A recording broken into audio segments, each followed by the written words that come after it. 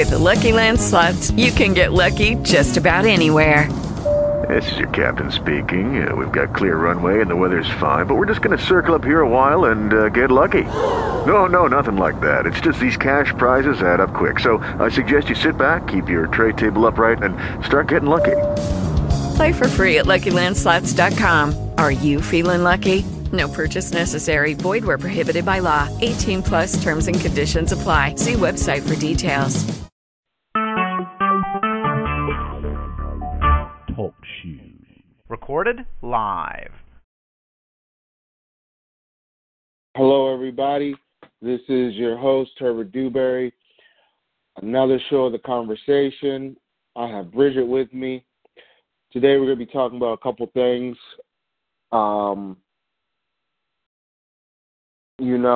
I know everybody doesn't handle things the same way, and everybody shouldn't be able to handle things the same way. I think that's where the word compassion comes from. I think in America, we say compassionate things, but I don't think we do a lot of compassionate things. With saying that, I'm not going to go into too many details, but with me, I found when I was younger, dealing with certain people or dealing with certain situations, I tended to focus more on the negativity of that situation or that person than I did the actual situation.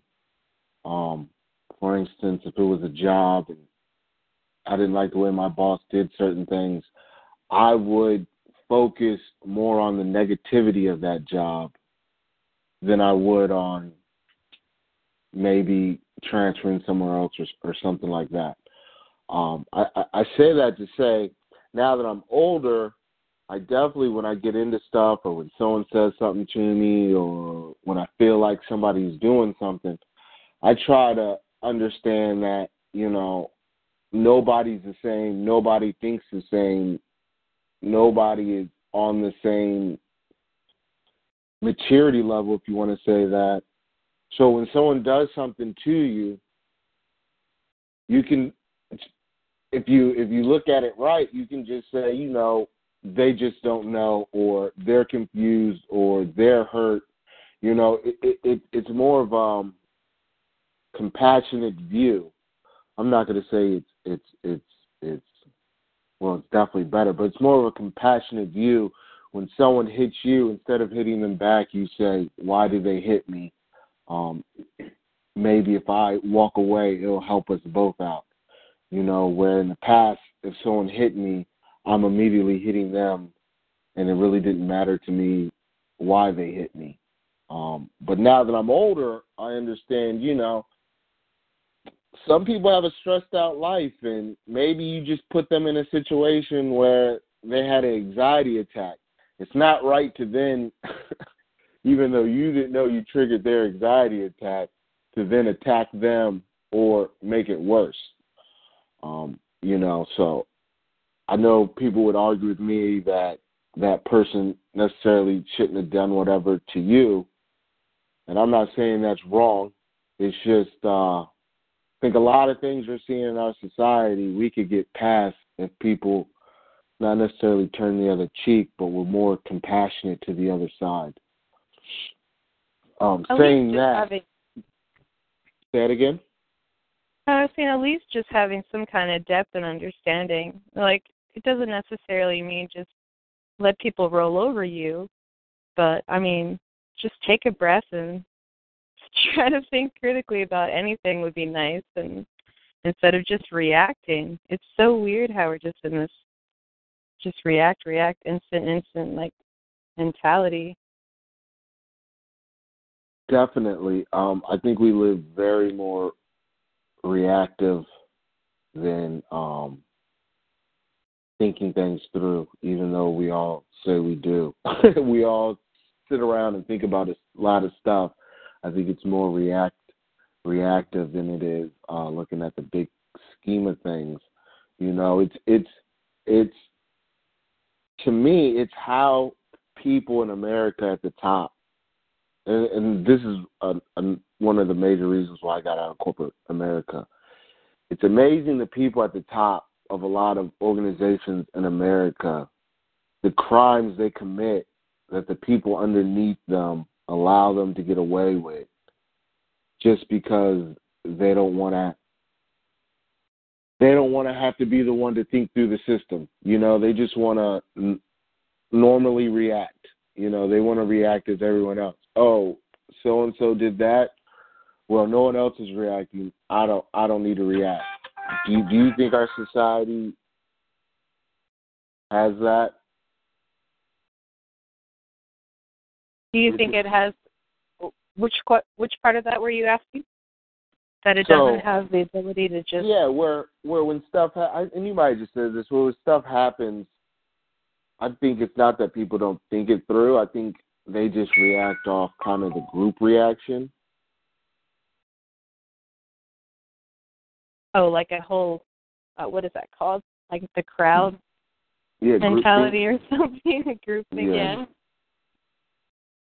Yeah, that's definitely a problem. Do you think that that's just always how it's been, or do you think it's just worse with the social media thing? I think social media is capitalizing off of it. Where we would think before social media, we probably would have thought, oh, people would be on there showing more individualism. Where when you go on social media, it's a lot of the same stuff, just repeated by different people. It's a lot of groupthink on social media. It's crazy. I don't know if this is the same topic or a different topic, but I think it's associated with this.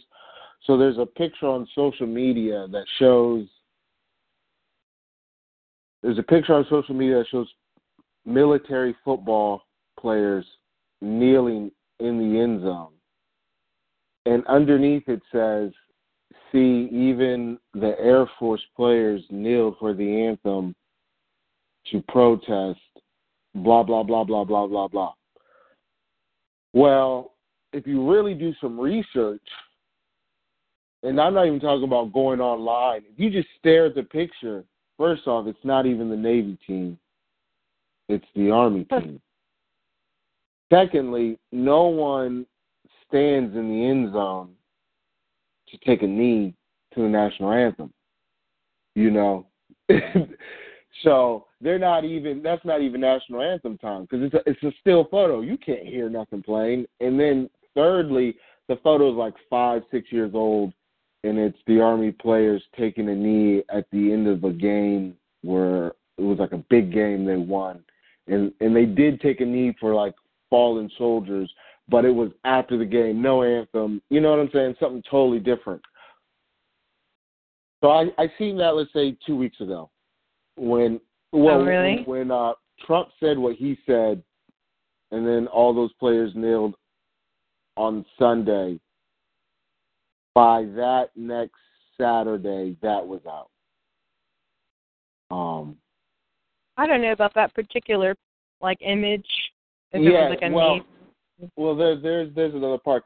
So that, you know what, I'm used to bad information on the internet. It happens all the time, especially on memes. And you yelled at me for that, but especially on memes. I do understand that. Some memes are valuable. For some comedy, aren't. not for real life. Right. Well, I say that because since then, I have seen at least 6-7 people that I know personally repost it. Not share that same person, but post it from somebody, share it from somebody else posting it. You know, it's like, did you even look at that? Or you just in the group think, oh, they posted it, so it has to be true. You know, where nobody's doing research. It's just on the internet, well, not the internet, on social media, there's just a lot of groupthink. You know, you don't want to. I don't see a lot of people asking for understanding on social media. You know what I'm saying? It's more like people coming out and making statements. That's true, yeah. If you do it like that, then nobody wants to talk to you. This is taking too much of my time, like, to actually read something constructive. Like, oh, but there's like a picture of some food for later? Yeah, like, I'll look at that. Like, there's no... Yeah, or I see a lot of people post on, like, really negative stuff. Like, Trump will do something. There'll be a trillion freaking comments. And it's like, do you guys not have any other priorities? And that's what I'm kind of saying with all of this. It's like, I'm not saying we shouldn't do something against it, but I think a lot of the attention we're giving to Trump, I think is unwarranted on our end. Do you agree with that statement? Yes and no. Yes and no. I don't like the reactionary, like, just like purely emotional responses.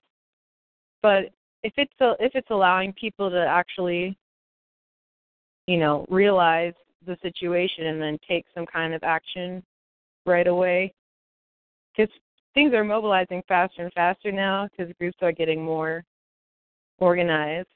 And so the actual, whereas maybe in January it would have been like the end of the world, but now people are like, okay, we get the pattern of this and we can react quickly, in some productive ways. So I've seen personally a shift in that a little bit. I'm not saying that there's still not a bunch of just emotional reactionary people in there all the time, but a lot of people are not feeding into that as easily anymore. At least what I've noticed. Have you noticed like any kind of change, or do you feel like it's all just the same? Like, do you go on Twitter much or just Facebook? No, I am not on Twitter at all, and it's a reason. I feel like, and I know this is kind of counterproductive saying it. I'm tired of arguing with people, and I'm tired of seeing people argue. It's not that I'm not saying people don't need to argue, but I feel like Twitter is like terror dome of battling. Like, people just go on Twitter, I feel, just to argue, just to get your comment and say what they feel about it. I don't know. It's my perspective. I guess I have a Twitter business account, so I can't say I've never been on it. But whenever I hear people talk about Twitter, it's either somebody saying something crazy and then somebody commenting about it. I never seen a lot of thought-provoking stuff come from Twitter. Maybe it's just who I follow and the things that I follow. But I do see, like, I think just there's like an opportunity for an actual constructive response, and it sneaks in there every once in a while. And the people that I listen to tend to highlight those more than, just bogus emotional responses. If they catch someone saying some shit that's not true, instead of just letting it go, they'll call it out and use a source or try to, like, let people see the truth instead of just allowing people to say some crap. But, I've only been on there since, I don't know, probably like a year. So I've seen a little bit of a shift. People trying to be on the ball with people that are trying to smear other people or trying to spread some fake news kind of stuff and calling them out. So I don't know. I don't know if it's productive. I don't know if the people that are real life, just emotional and reactionary, like, actually see those truth posts and think about it, or if they don't ever see that stuff. And I'm just looking for that because that's what I'm more interested in. I can't say for sure whether it's really productive, but I think the only thing that it's beneficial for in my personal circle is, like, getting those kind of pieces of information faster. And if I need to, like, zone in on a certain thing that's going on, there's some, like, kind of like live commentary on different groups and what they actually think of it, instead of just trying to sort through the whole internet to find answers. kind of stick with some reliable sources. But so I don't know. I think it's good and bad, but just to be stuck in the hype all the time, obviously that's not very productive. Maybe entertaining or something, but not productive. Yeah, no, I agree. And to backtrack a little, back to that group think, I think naturally a lot of us have group think because naturally a lot of people don't have high self-confidence, which is self-awareness at the end of the day. So I think a lot of us use group think to validate things because it's like, oh, well, if you think it, you must have confidence. You know, so it must be true. If 8 of us think it, it's definitely true because, you know, half of them have, you know what I'm saying? I think people internalize that. I don't think you actually have that conversation in your head, but I think, you know, 5,000 years ago, you had to kind of have group think about how your society needs to move. I think it's something natural we have that now I think people use it out of hand. Or they use it way more than they need to. Like our tribal tendencies. Yeah, that kind of group thing. Like, right, because back then, and populations have always ballooned, gone down, ballooned, gone down, ballooned, gone down. But in general, I think people work better in small groups. Families, if you want to call it that. And then however big that family goes from there, there's group thought the whole way. Do you know what I'm saying? Like that's one thing I'm trying to get out of, where a lot of us think a lot of things just because it's like family heritage. Family heritage is really group thought because there's no way you're living the same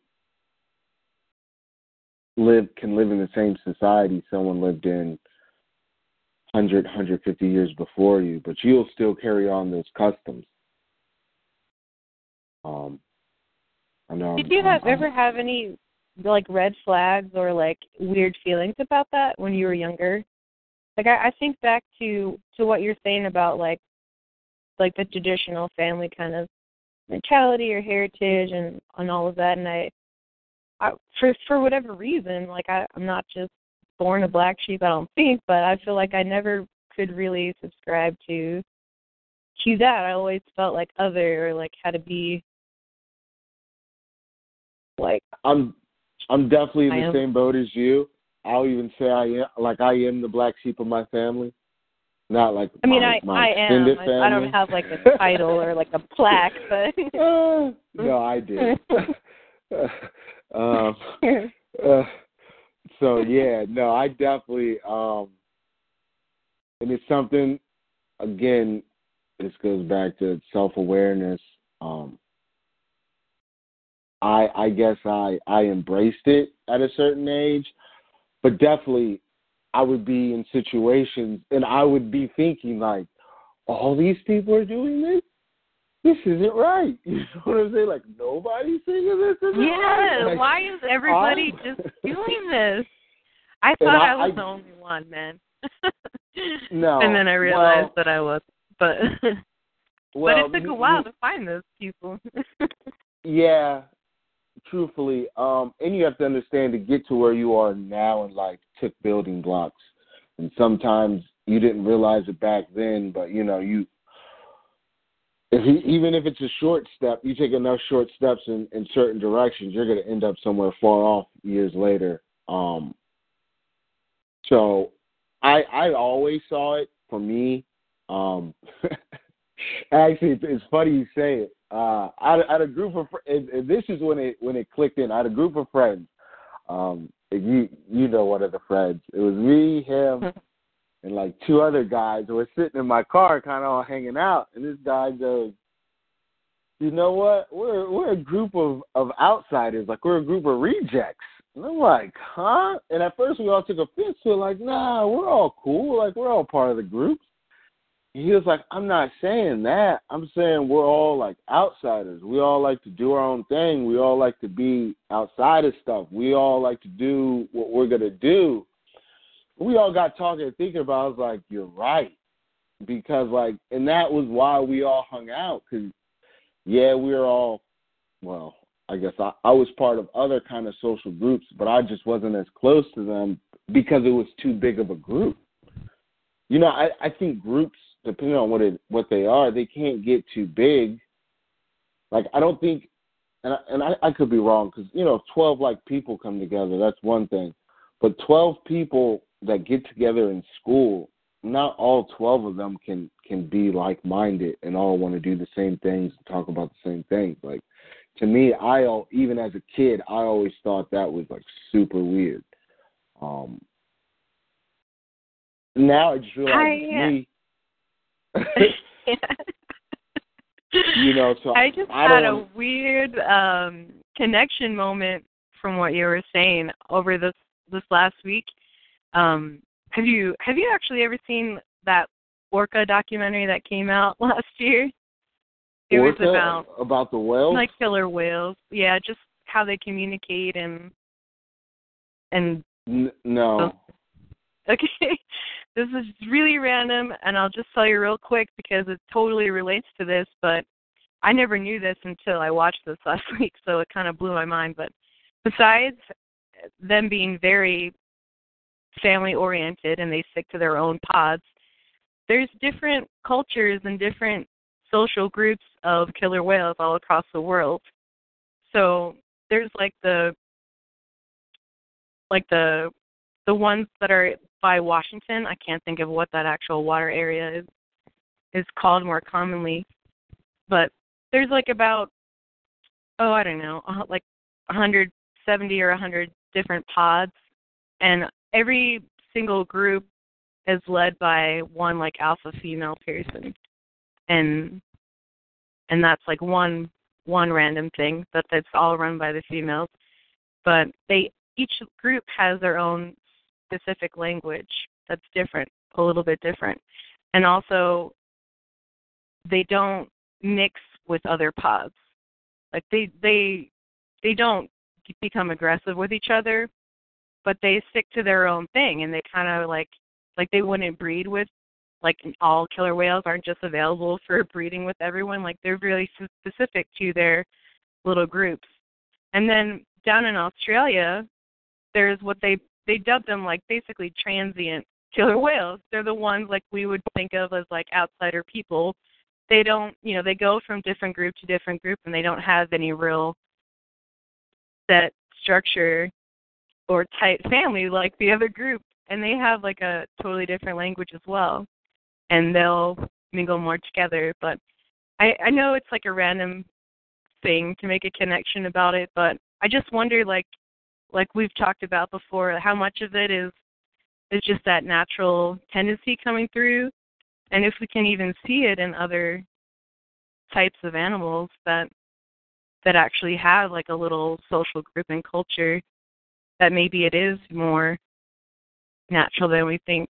And like you said, it's like weird to try to just put everybody together in some kind of like-minded situation when, that's not how the real world, like real people really are. So I don't know, it's a little bit random, but I just thought it was super interesting.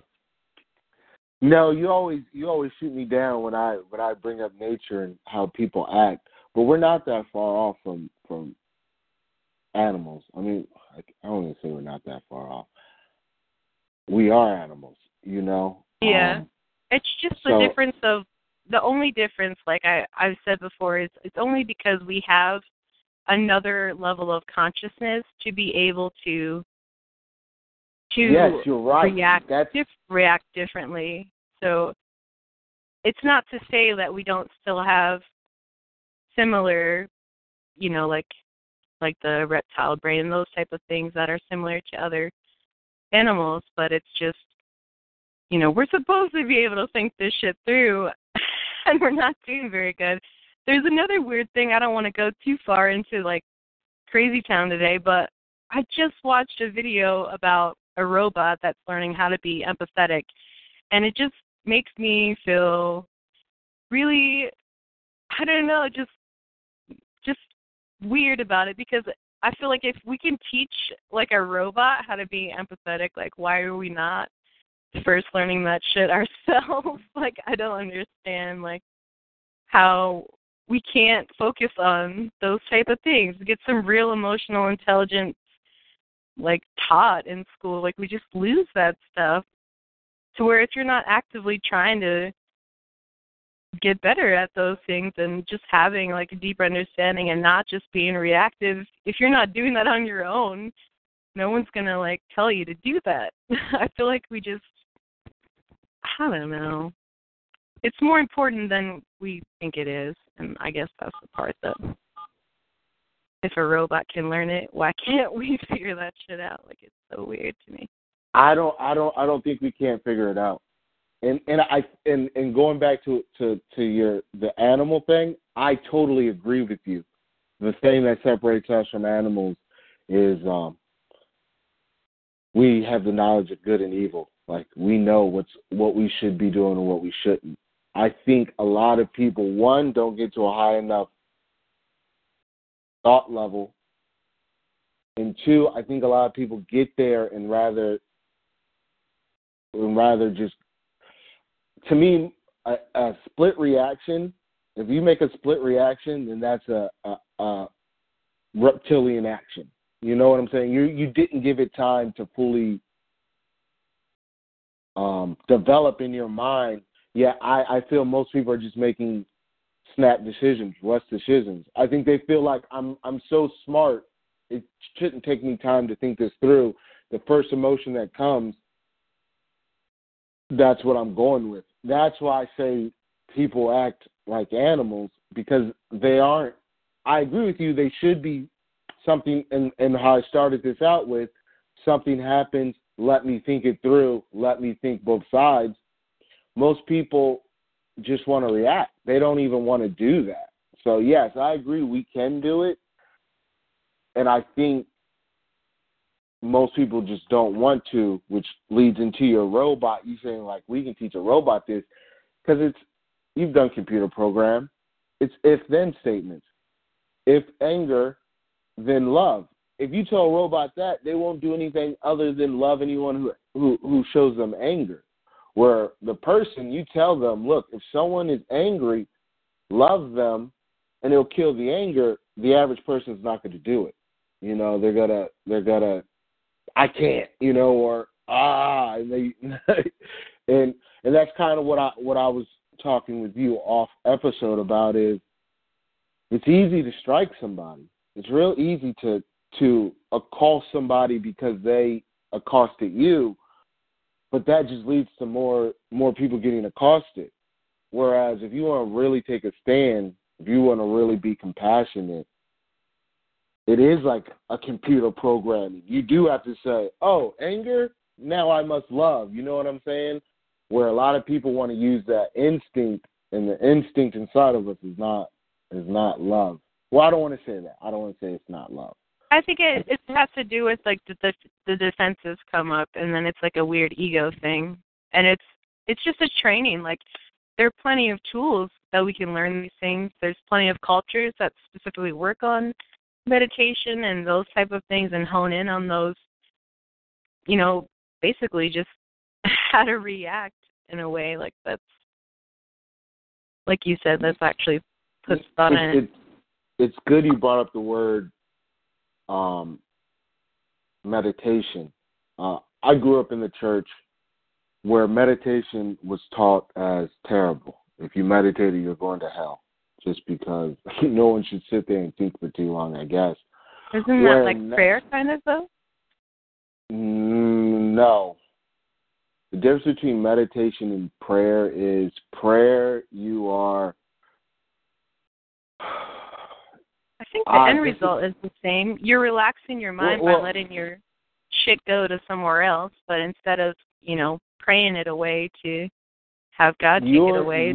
You are thinking of prayer properly, but that's not how prayer started in church, because when you're praying in church, normally someone else is praying and you guys are all just supposed to listen to it and repeat it. Or they'll give you a few minutes to say your own personal prayers. Or the average person prays, they pray like, God, give me money. God, give me a better job. God, give me a better house. God, make sure my family's okay.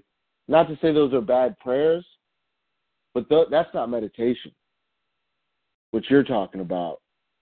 And for me, yes, true prayer, I feel, is meditation, where you stop the mind from moving and you allow God to come into your mind. That's true prayer, and that's what meditation is. Even though you're thinking about stuff, you're trying to, and this is how I do it or was told to do it. You're trying to allow your mind to stop. Even if you want to go to computers, it's like clearing out your RAM, so your computer can properly process things. I think a lot of us, our RAM is maxed out, so all the new stuff coming in, it's not even coming in because it's maxed out. But as soon as you kill your RAM or clear out the RAM, and the RAM space can now think properly. Clear your cache. Yeah, I always used to say that's what sleeping is like, just filing away and clearing out your cache. That's why you have to sleep.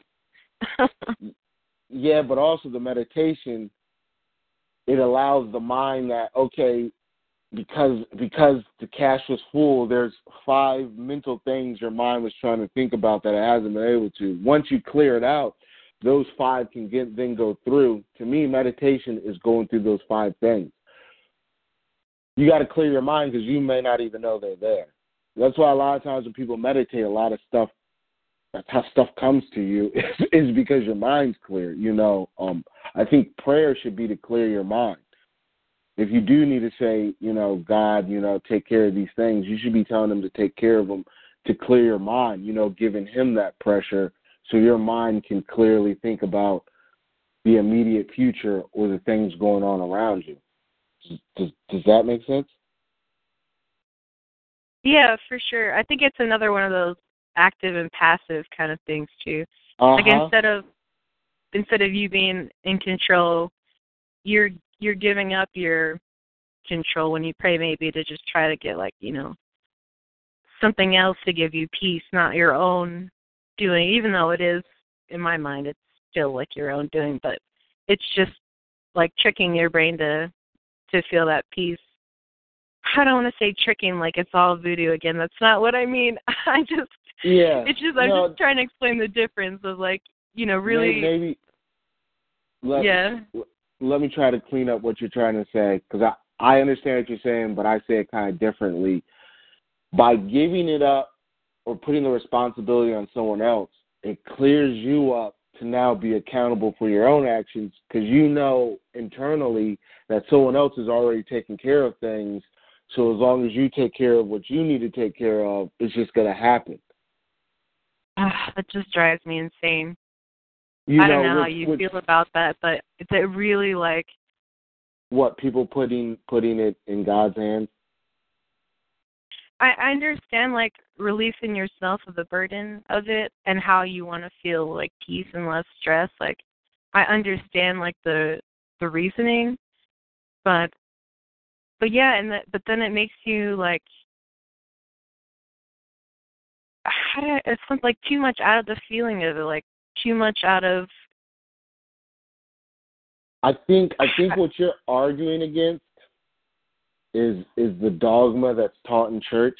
That I agree with you is there, and I agree a lot of people put it in God's hands and then run around and do the craziest of things and then say, "Oh, God has it. I'm not supposed to do it." I'm not saying that at all. I don't. That just makes me feel so it drives me crazy. Asking my parents for advice back in the day, they wouldn't actually, point me in any direction or say here that, they would literally just be like, well, did you pray about it yet? And I'm just like, right.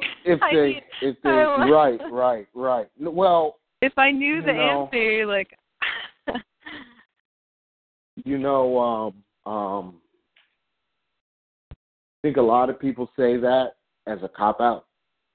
I think like religion, they don't actually want to help you, or they don't really know, so they just say like. Yeah, I mean, just think about it. How many people go to church because of the religious leader who's supposed to be bringing them peace and prosper, and don't understand what they're doing? You know what I'm saying? I think it's just. You talk about crazy town. I always get spun into it's all a conspiracy. The tool is right. We've just been taught to use the tool wrong. Where I guess your mom could have restated and said to you, listen, just relax, think it through, whatever you feel is the best decision, whatever your intuition, after meditating over it, go with that. You would have said, okay, great, but instead of saying, and it's almost the same thing, saying, oh, go pray about it. God will tell you. You know what I'm saying? It's like, what? So then someone may just go sit and pray and say, God, I'm failing this test, help me pass. And then they, pray on that for 5 minutes and then get up and go play their video games. But if they meditated, about it, and their intuition was like, you really need to get on your homework and study if you want to get a good grade. God can help you study, but if you don't get here and study, it's not going to mean anything. There's no way you can escape that out of meditation. You're going to then go study. I think people use religion as a cop-out, like the whole invention of, on the same side you're saying God, I'm on the same side, and I'll say it kind of jokingly, but I think people blame the devil too much for their own actions. It's like, oh, that's just the devil. No, that's you. The devil's not controlling all of us. He's a person. What's that one part of your subconscious or whatever, like the id and the, well, I don't know, like. Well, even so, if you have a good one, I mean, a bad one talking to you, you probably have a good one too. You're just not listening. I think a lot of people try to act like they didn't hear the good one, but it's like you heard it. That's what a sociopath is. Sociopath is you don't hear the good person. The good person didn't say, "Wait a minute, don't shoot him." Off. Yeah.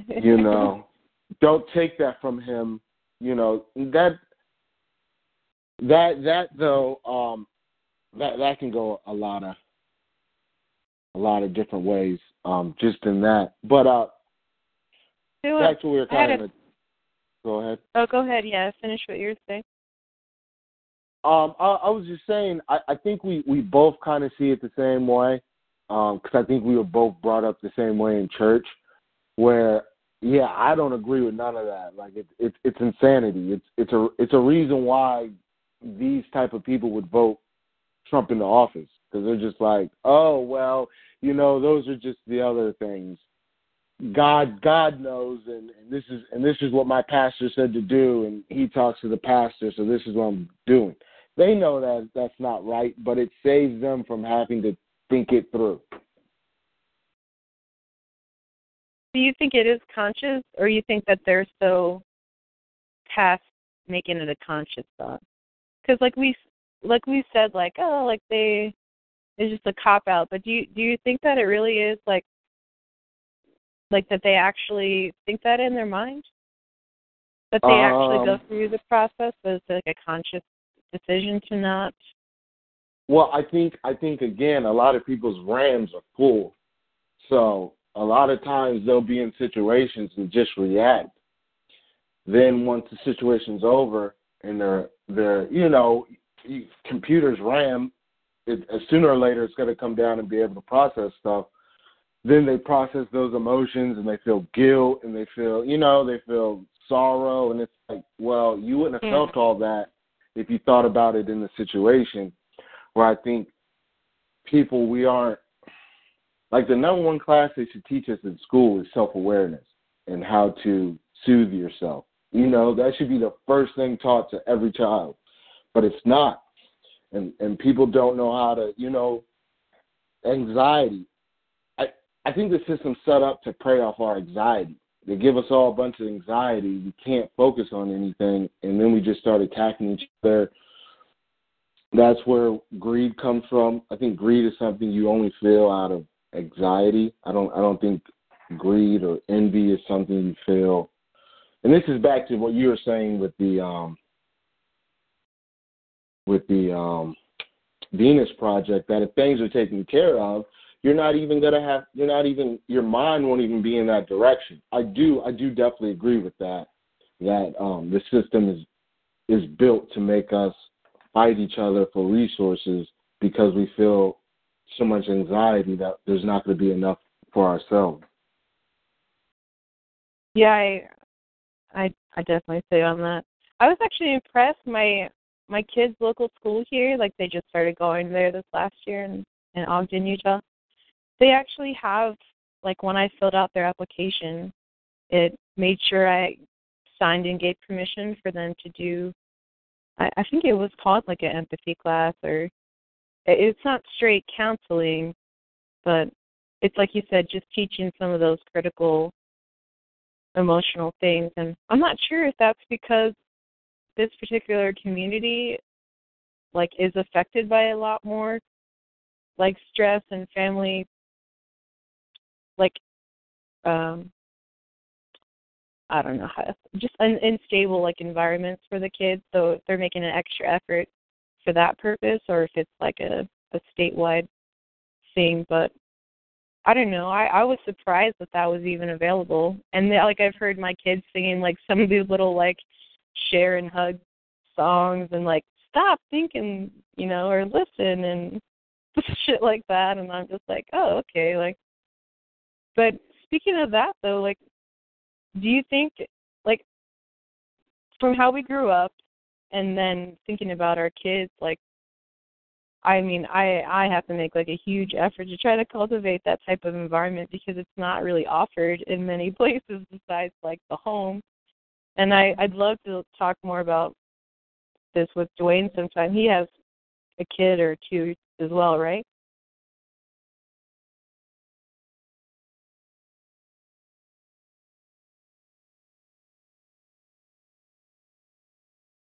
Hey, can you hear me? I had to do something. I muted myself and forgot to come off mute. Definitely rookie mistake. I was gonna say I'm gonna let Dwayne give his count, of his children. But yes, he has children. However many is gonna be remain a mystery until he says it and stuff. But like, do you do a lot of? I mean, I just assume that you do because like I think you're awesome. Like, but do you make like a big effort to try to like set them up in a certain way? Like, do you still teach them about religious-based, like, moral values? Like, yes. So in my household, I guess the best example I give people is I'm a hippie. So, like, a lot of rules that most people have, I just don't have. For instance, oh gosh. And I'm not saying that, one of them doesn't do it. I wasn't expecting you to say that. I thought you were just about to tell me how you still, like, have the religious smackdown or something. And I'm just like, oh, hippie? Yeah, I do the same thing. It's like, there is religion. Oh, sorry. There is religion in it. There is religion in it. Just not. I mean, I don't go to church. Well, this is the number one principle right here. If I don't do it, I'm definitely not going to make my kids do it. And if I do something, my kids can do it too. A lot of people then say, well, you do that, your kids can do that? And I go, yeah. And they go, well, they're a kid. And I'm like, well, why can adults do it? Because we're older. We what did they say? We know what we're doing or we know better. Well, it's like, well, if you're... Do we? Well, if it's okay for you... Okay, so if you know better and it's okay for you to do it, why is it okay for the child to do it? You're really lying is what you're doing. Because if you know it's not okay for you, that's why you don't want the child to do it. and which is how most people parent. And then, because I say to this, if I want my child to grow up religious, and I didn't grow up in the church, I can't just send him to the church to learn. I can't just say, look, Johnny, your dad did a lot of bad things. I don't want you to grow up like me. You need God. I heard God is good. You need God in your life. There's a church down the street. You need to go there and get God. To me, that's not parenting. It's not. I have heard that story a lot of times, though, what you just explained. I know a lot of people who literally went through that. Like, even their parents didn't even believe, but they made them go to church. It's a weird thing, right? Well, yeah, because a lot of people, well, we're talking about a lot of different psychologies. A lot of people have low self-esteem. It is what it is. So they don't want to come out to their children and say, I don't know. So they take the best answer they've heard and they give it to them. And a lot of people don't agree with this. If you're an alcoholic, or I want to say alcoholic. Well, yeah, if you're an alcoholic, you need to train your children how to be better alcoholics than you are. Why? Because you know how to be an alcoholic. So you can teach them. You can show them, look, don't do that. You're gonna mess yourself up. Do it like this. This is, you know what I'm saying? And I'm not saying people need to teach their kids to be alcoholics. You're just using an extreme example. Right. I mean, if I said plumber, it'd make a lot more sense. You wouldn't tell your son to go be an electrician. Here, be a plumber with me. I can teach you this. I think a lot of people, because they don't know, try to send their kids in other directions, especially the church. And that's why the church got caught doing some things, taking advantage of kids, because the kids don't know, because their parents don't know. So they get sent into these situations because they think they know. School's one of those organizations. Oh, I don't know, go to schools. That's another one. A lot of people, I was arguing with somebody, right? I was arguing with somebody who barely graduated high school, had never been to college, and let's just say doesn't have a job but makes money. He was trying to tell me that a person needs to go to college and get a good education because that's the true way to get freedom. And I'm like, you make more than a person who went to college. So how are you know what I'm saying? It's like you're giving advice that you don't even know. But in your head, because you know what you're doing is wrong, that's the answer. It's I think that happens a lot in a lot of different circumstances. Back to your original question, where I teach my kids how to do what I know how to do. That's all I can teach them. If I don't know how to do something, I'll tell them, look, I don't know how to do this, and then I'd try to point them in the right direction. So, I was going to make this point. I don't make my kids call me dad or father because that's not who I am. It's a role I play, but I don't look at my kids as like I rule them. I fathered them, but we're a group. Not saying they get to make decisions, but I do teach my kids I do raise my kids like adults because we're all going to be adults. I don't understand babying kids because you're just setting them up to get hurt later on down the road, unless you can baby them their whole life.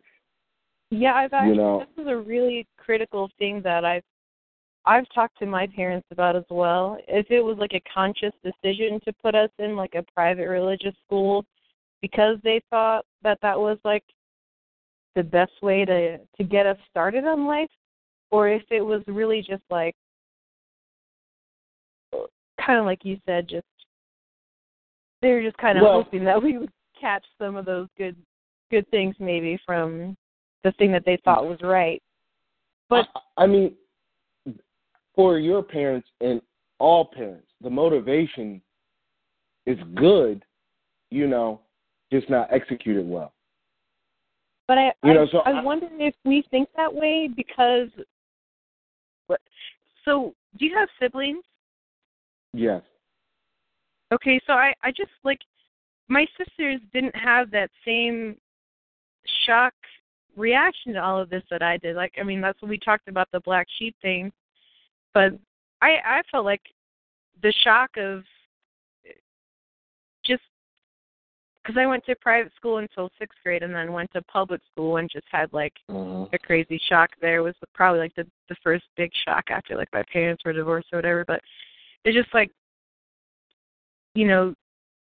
figuring out that wasn't really how the real world worked, and then having to be exposed to, different ways of thinking, all different types of people that weren't religious, and then it was, immediate, brain shift. For me, it wasn't. But I just wonder if, do you think that certain people are just set up more to accept those things, or do you think that I have to thank my parents for the way I came out, because even though my dad was a pastor, he always, even though he was, and I grew up in a very strict household, he also, though, let us know you can think what you want to think. I was definitely not until I was a teenager. Yeah. Well, teenage years, we had to go to church. It wasn't like ask or not. But once we got to a certain age, and then was been told to us, you can believe or not believe, because me forcing you to go to church your whole life is not going to get you into heaven. That's not going to, and at the end of the day, that's where my dad wants us to be. So we were even told at a certain stage, you have to make that next step. My parents can't carry me there. So it's you either want to do it or you don't, was basically the way my parents put it to me. And then my parents gave me I had a strict household, but once I got to 13, I could do whatever I want. I could do whatever I wanted outside of my parents' house, and my parents would not punish me. There was no punishment. Unless I did something, I violated something in the house, violated my parents, then yes. Right. But as far as school, as far as getting arrested, as far as checking in, as far as all that, my parents just left me to my own devices. Me and my sisters. I'm the youngest, so I have 2 older sisters. So by the time I came, I already knew what was coming because I seen my other sisters go through it. So, and my family was in a different place because I'm 4 years younger than my oldest sister. By the time I got teenage years, my family was in a different place. And then by the time I was, I've been supporting myself basically since 16, 15. Yeah, me too. So and I don't. A lot of people sometimes hear my story and they're like, "That's crazy." Well, really, since 13, I've bought pretty much everything I've had. But I understand why my parents did it, because once I got older, compared to my counterparts, I was the first one with a car. I was the first one with a job. Just because I was used to handling certain things and knowing to do certain things, because it was more real life than hanging out with my friends was. Where my parents definitely, and I'm raising my kids the same way, but even with more freedom. The only rule really. Yeah, the only real rules in the house is, no lying, no greed, no stealing. But otherwise, I get into conversations with my kids all the time that most people think are inappropriate. I let my kids talk back to me because I want them to feel that their opinion counts. But at the end of the day, so people don't like calling people stupid. But in my house, I call people stupid because the definition of stupid is somebody who doesn't listen. That's the definition of stupid. Stupid get used for a lot of different reasons, but true stupidity is not being able to listen. So when I call my kids stupid, it's because you're not listening. What you did over there was stupid because you didn't listen. You know, you can, and that's my biggest thing to my kids. You can save yourself a lot of problems just by opening your ears up. So I hearken listening way over grades. I'll even, because they'll be like, my oldest is an honor student. I'm an honor student. I don't care. You don't listen. I don't care if you build a school. If you can't listen, you're useless. And that's just how my house is. And people probably tell me I'm crazy because I just want my kids to understand that listening is the most important tool on this earth. You know? Because with listening, you can be compassionate. When you listen, you can think. When you listen, you don't react. You know, I guess listening and hearing, if we could separate that. When you hear something and react, you didn't listen. You know, you didn't take it in, process it, and then come out. You know, that's true listening. You just heard it and boom. I think that causes. I know. For me, that's what just was destroying my life when I was younger. I just didn't sit down and think. And then I know you hate this part, and then I put it in God's hands, you know, realizing that if I just did what I was supposed to do, things would work out, and I think it works. I wouldn't try any other method. I know I live stress free. Just so like my car accident. If I would have went through my recent car accident 5 years ago, I'd have been a nervous breakdown. I hate envisioning how things would have been because 5 years ago I wouldn't have my own business, so I would have been unemployed, getting a check, not knowing if I'd ever be able to work again. You know, my living situation wouldn't have been the way it should have been, and then the checks wouldn't have been enough to pay my bills anyway, so there would be a good chance that my living situation would have had to change. You know, because I'm 15 months, I'm still not even fully recovered. I can work, but I'm definitely not 100%. Where now, it's life. Tomorrow's going to bring another day. It's almost a waste of one of those extreme life experiences if you're not going to have a meltdown on it. Okay, so because they call, I guess the teachings I listen to, they call it mental, I'm so dyslexic, mental alchemy. So me, because I already knew mental alchemy before the accident, I knew, okay, you're at the bottom of bottom right now. It's only going to get better from here. You know, and not only going to get better from here, I internalized a lot of the pain. I internalized a lot of interactions I had with other people for motivation. So, and I'm continuing to internalize it, you know, because I know when it does come back out, it's going to be way more motivation. I know getting through this situation is going to make me a better me. I'm already a better me than I was before the accident. So I know every step I'm taking forward, I'm getting better. So because I know great extremes bring great happiness, I was okay. You're so happy at the low. Yeah, you're like, I'm like, so yes, great.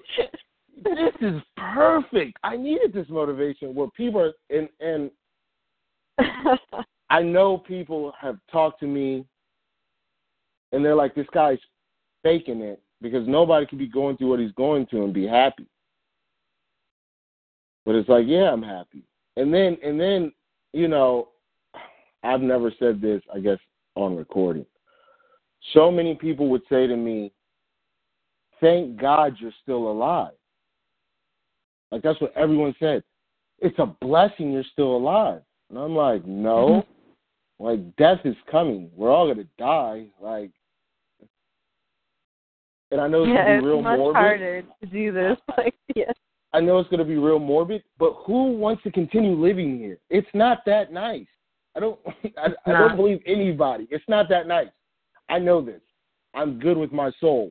So I've been welcoming death. I was good to go. Like, I'd done everything I wanted to do. I was good to go. So I wouldn't tell everybody, but certain people, I would say, I don't thank God that I lived, because technically if I died, I would have been with God. So I would have preferred that. I thank God that I don't have any back problems.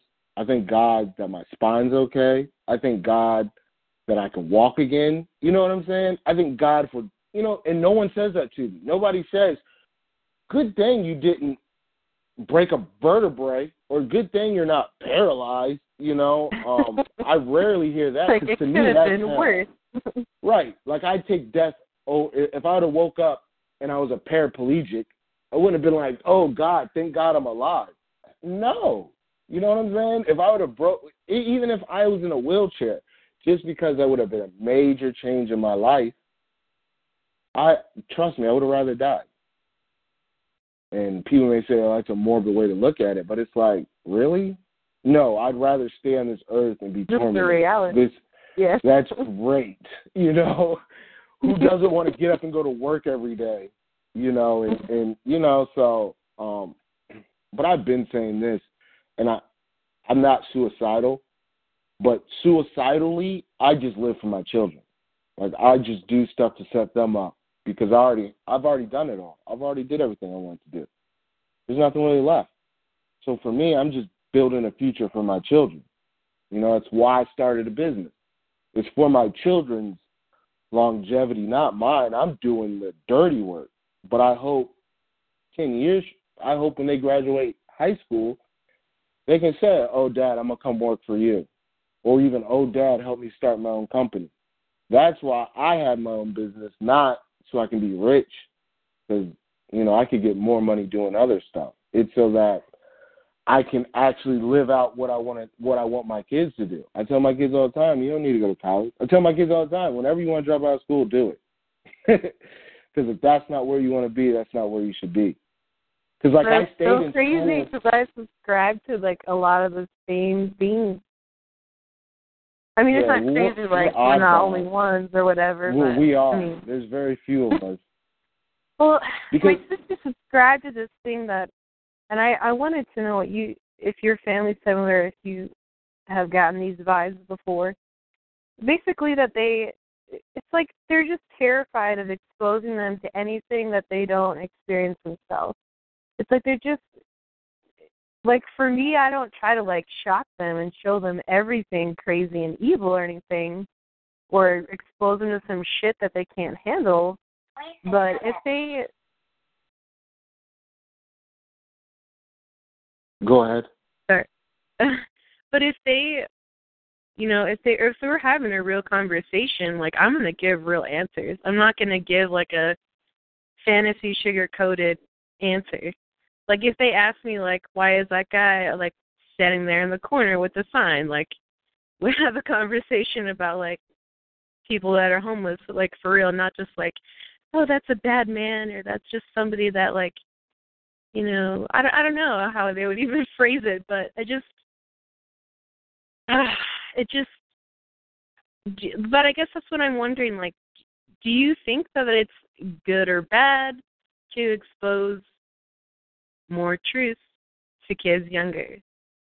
For me, what you kind of touched on, it messed me up having to figure that shit out later. And I know that's a lot of the motivation behind why I am more open with them.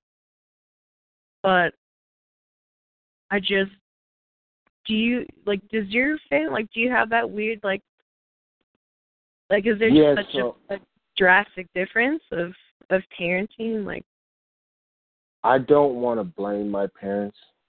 I don't want to necessarily, because they did what they thought was best. So my parents shielded me from a lot of stuff. Growing up, I couldn't watch rated R movies. Growing up, anything with cussing in it, I couldn't watch. I never went out for Halloween. You know, I went to like church parties instead of Halloween.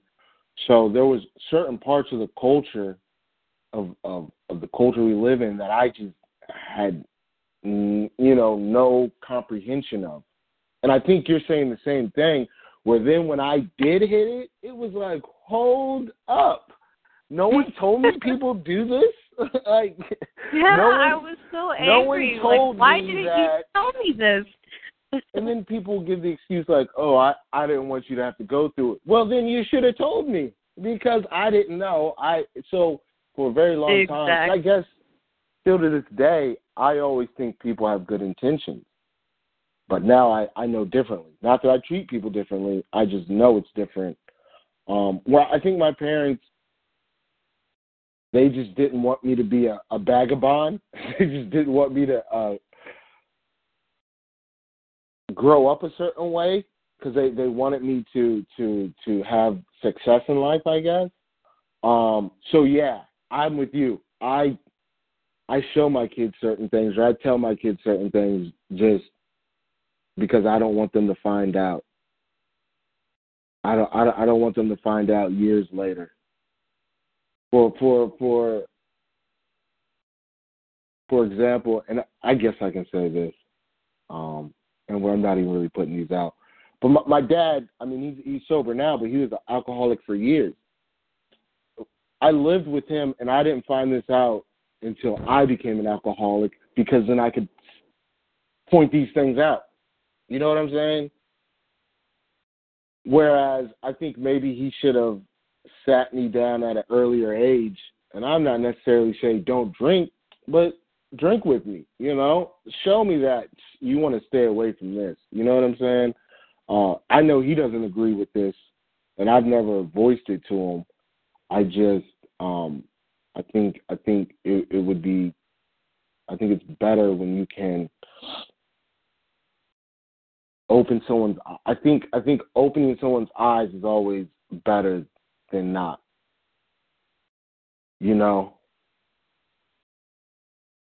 I agree with you. I feel like it's a weird stigma. Like, we're supposed to like let kids be kids kind of thing, and I'm just like, I don't get it. I don't. I think it comes from some selfishness. Lines, but you think it's what? I think it's I don't want to say selfishness. Sorry. I think people have a weird psychology with their kids, where they're like reliving their lives through their kids. And I think that's very unhealthy. And I think that's where the disconnect comes, because you're like looking at your parents like, you told me to do all this, and now I'm finding out you didn't do none of that. And it's like, well, they thought they were showing you another path, where they did. But it's also, like you said, maybe they just really didn't know those things themselves.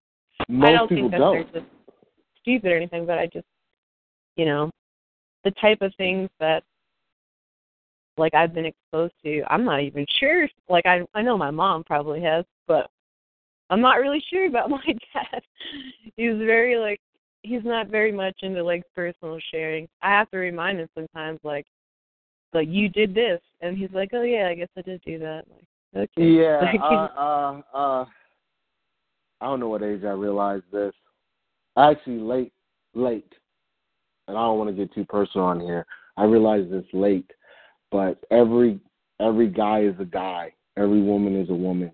It's just once they get older, they hide it. So, like, all of our parents and, like, older people and, like my grandparents, when my grandma passed away, certain stories were coming out, how they used to party all night drinking and smoking. And I was like, what? Why did I hear none of these stories? And it's because people get older, and I guess they want you to think that, I guess, I don't know. I think some people feel because they were exposed to it, that they became victim to it, that they then feel if they don't expose you to it, you won't become victim to it. Where I think that's really just more of an education thing, where if you expose somebody to it, but you educate them, even expose them to them, like, because I didn't see my dad, he held his being an alcohol well, because I didn't see what a normal alcoholic did, I didn't know what path was ahead of me, if that makes sense. Well, I think if like I said, exposed, so if I think if my dad sat in the living room my entire life and got drunk and then yelled at my mom and beat my mom up and stuff like that, I think I'd look at alcohol an entirely different way. So that's, and you know, I'm not a good or bad person. It just is what it is. I think, you know, if you like crack and you smoke crack in front of your kids all the time, and the kids can see what the crack could do to you, I think they're more likely not to do crack than if you never told them about it. Yeah, for sure. You know, because most of my friends didn't have fathers in their families at all. But all of them are very responsible fathers because of that. You know, and I heard a crazy stat that there's more black males in a family household than there is, percentage-wise, than there is white males. I'd have to look that up. It's a few years old, and it's because, especially a lot of black males grew up without fathers, that now they're like, I have to be a father. There's no way I can't, because I know how it feels not to have a father.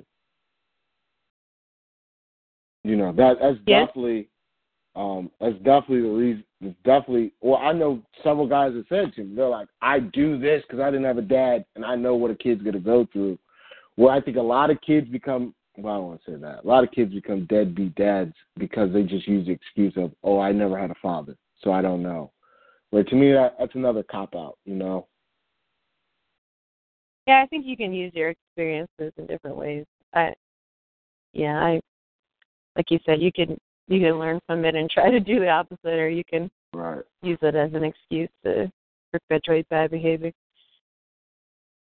And then I guess the big part about it all, about all these different situations we're talking about and different mentalities, everybody is not, I said it, everyone's not the same, but I think we think people are better than what they actually are. And for me, the average person is, on a scale of 1 to 10, the average person is about 3. You know, the average person is not above a 5. Definitely no. The average person is usually trying to get something selfishly, is usually looking out for their own concerns. They're usually not compassionate. You know, So I think a bigger problem is a lot of people just don't want to do. They know, they just don't want to do it because it's hard. I think there's not a lot of examples of that, and there's not a lot of reward for that. Right. It's like you can't, you know. Well, for me there is, and I think for people who can get to high enough understand the peacefulness that comes with it. For me, that's what I get out of it is the peacefulness of knowing people are going to be who they're going to be. I forgot to say that. I think a lot of times we think, we think they're going to do good because we're good people, but people are going to do what they want to do. At the end of the day, I've seen it too many times.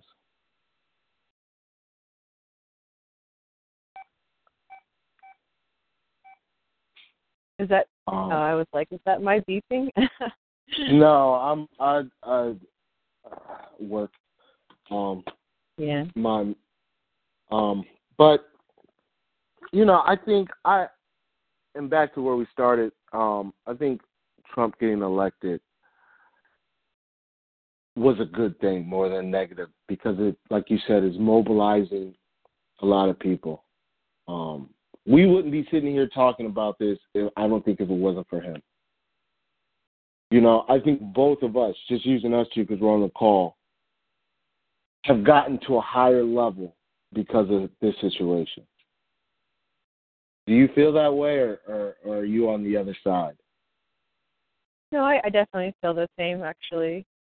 I think that, again, I think maybe we did already have some experience and tools with dealing with chaos. So for everybody else, it's kind of like, welcome to the party. Like, you're awake. Okay, now let's get some shit done. Mm-hmm. So in that sense, it is good that, I mean, I don't want people to have to go through that initial shock pain part of realizing too many truths, if they haven't. But, I mean, it is worth it if you can get past it onto the next part. So I hope I don't want to hope for more shitty things or more things that are going to cause people harm. But I am, I guess if there is going to be any major change, I do feel like it's going to be like in this moment, like, probably during our lifetime. Yeah. Well, we get blown away first, and it doesn't matter. But I guess if there's going to be some kind of big shift, I feel like, I mean, it seems like it's got to be sometime soon because people can only take that, like, counting down so much. I don't know. Now that more people are getting counted down, they're going to all get their pitchforks for sure. Like, I think the fight first got started in the 60s, and it's just progressively getting, I don't want to say worse, but progressively getting bigger and louder, in that the system's broke, the system's messed up. There's nothing that they weren't shouting in the late 60s, 70s that we're shouting today. It's really the exact same thing. So much when I read those stories, Chip. Do you think do you think there were certain things that happened that made people fall back into complacency, that maybe we should, like, zone in on that to say, hey, we don't want to keep going down like everything's fine? Do you think, I don't really know what happened. Like, why did it just die? Like, did they think I don't think it died. It's anything.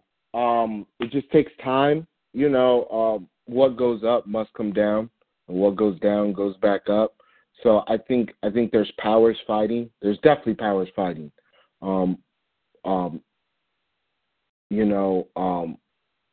Where they weren't even on the radar at one point, I guess around the 60s, 70s. And I was going to say, like, people are getting mad about these players kneeling for the anthem. What would they have done when people were dodging the draft and burning flags in the streets? Because that's what was going on in colleges. I don't know if you ever heard about Kent State. If you haven't, Google Kent State. I think like 21 people were shot. It just amazes me how stuff just gets redone just because as masses because the same people basically are getting mad at the NFL players. They grew up in the 70s, so they know. If they try to act like they don't know, then they're liars. Because these people are in their 50s and 60s.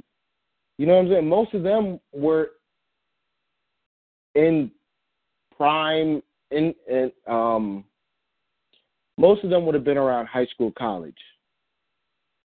And I guess the older ones are that's what I'm saying. Like, there's no way they didn't know. Like, is it because it was such a prominent time that we had been taught like everybody was involved, or was it really the same as now? Like, there was a lot of people involved and a lot of people that didn't want to step their toe in it. Like, right, it's the same now. It was smaller. I think the media, which we know is the bad guy, glamorizes it, so we think that, like, oh, the glory years. No, it was worse.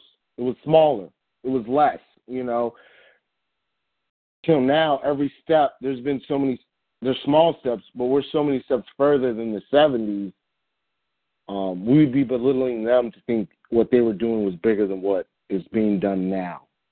I just think back then, just like now, it gets belittled. It gets different thing, but the same thing. Do you know about the Iran-Contra situation? The Iran what? Iran-Contra. Basically, these people in South America, well, the CIA orchestrated it. Oliver North, you ever heard of that name? He had to go to the Supreme Court. Yes. That whole situation, nobody got in trouble except for Oliver North. Okay? Now they're making movies about the situation. And it's like, we're that dumb as a people. We will watch a movie and be like, Tom Cruise's new movie is about it. He was a pilot flying kilos of cocaine into America and then taking money and taking it to people so they can buy weapons.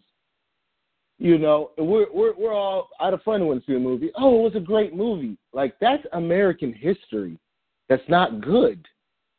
You know what I'm saying? Like, yeah. We shouldn't be going there, sitting and enjoying it. We should be getting the heads of the people who are probably still in the government that ran these. And I'm surprised these movies are coming out. Like, I'm surprised the government even let these movies come out, because it's not just that one. You have Tom Cruise's new movie. It wants it to seem normalized, and it wants you to think of it in a glamorized way. It's So back to the question you're asking, was it big back then? I think, no, it was smaller. And the problem is to go on the other side for more people, it's hard. You have to change your life. You have to start doing things different. You have to accept things. You maybe have to give somebody something. The average person doesn't want to do that. So, yeah, those same people that were beating up protesters back in the 60s, because that happened 70s, especially the civil rights movement during those times, are the same people, you know, protesting the NFL players. Because, of course, they didn't die off, and they either beat up or alienated all the freedom fighters, you know, so it wouldn't make sense for them, the people bucking the system, to be in power. It would make sense for the people that were fighting them to still be in power, which is what we're seeing. That's why Trump's in office. You know, it's to me, it's a last hurrah, because in the next 20 years, they're just going to plainly die off. I think the way we think is definitely a younger view, and it's definitely catching fire. You know, where people are like, oh, I mean, we get stigmatized with the millennial, you know, because when older people say millennial, it's not a positive thing. But to me, that's just, back to our conversation with Dwayne, it just shows that people are waking up to what's really going on. Yeah, getting back to more of what's valuable and not just doing like the little sheeple march like everyone else. Right. I was explaining to somebody about how schools, it was a very long conversation because they were arguing with me about how schools are just indoctrination systems, and they just indoctrinate you into the society they want you to be. Because we all know this, when you even get out of college, you can't even really get a job because you don't have any experience. So it's like, wait a minute, you just wasted, 22 years of your life? Like, that's crazy. Well, I was telling him, and I'm like, yeah, they just want you to be another brick in the wall that they're building. He's like, wow, I never looked at it like that. I'm like, you know, Pink Floyd made that song back in the 70s, right? Like, this is nothing new. Like, and it's out there. It's not even like you have to dig for it. You either want it or you don't, you know? And I think a lot of people, they don't want to deal with, a lot of people don't want to be, and I'm just going to use, I like using very extreme terms to get you there, to get listeners there, but no one wants to be the rape victim. Nobody does. So they, and I'm not speaking for rape victims, but as I hear it, so you get raped, then try to deny it so you don't have to feel that way again or be in that position. And then for men, they usually go on to rape more. So it's like at some point you just have to stand up and say, I got raped, which I don't know if you've seen that on social media, but now people are girls who've been raped in the past are giving their stories on social media because other people are. And it's like, I don't know if it's going viral, but, it's one of those because sharing of the things. Weinstein Yeah. revelation last week.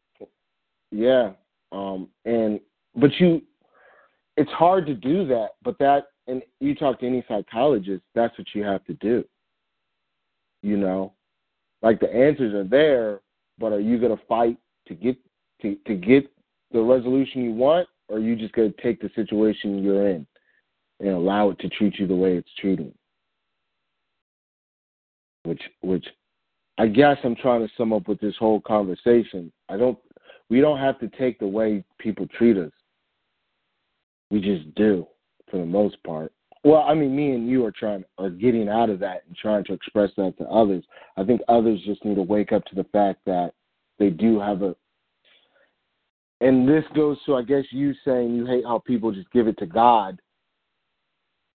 It takes you doing something. It takes action. So, yeah, I agree with you. When people say, oh, I'm raped, I'm just going to give it to God, but you know what I'm saying? You don't take those steps for yourself.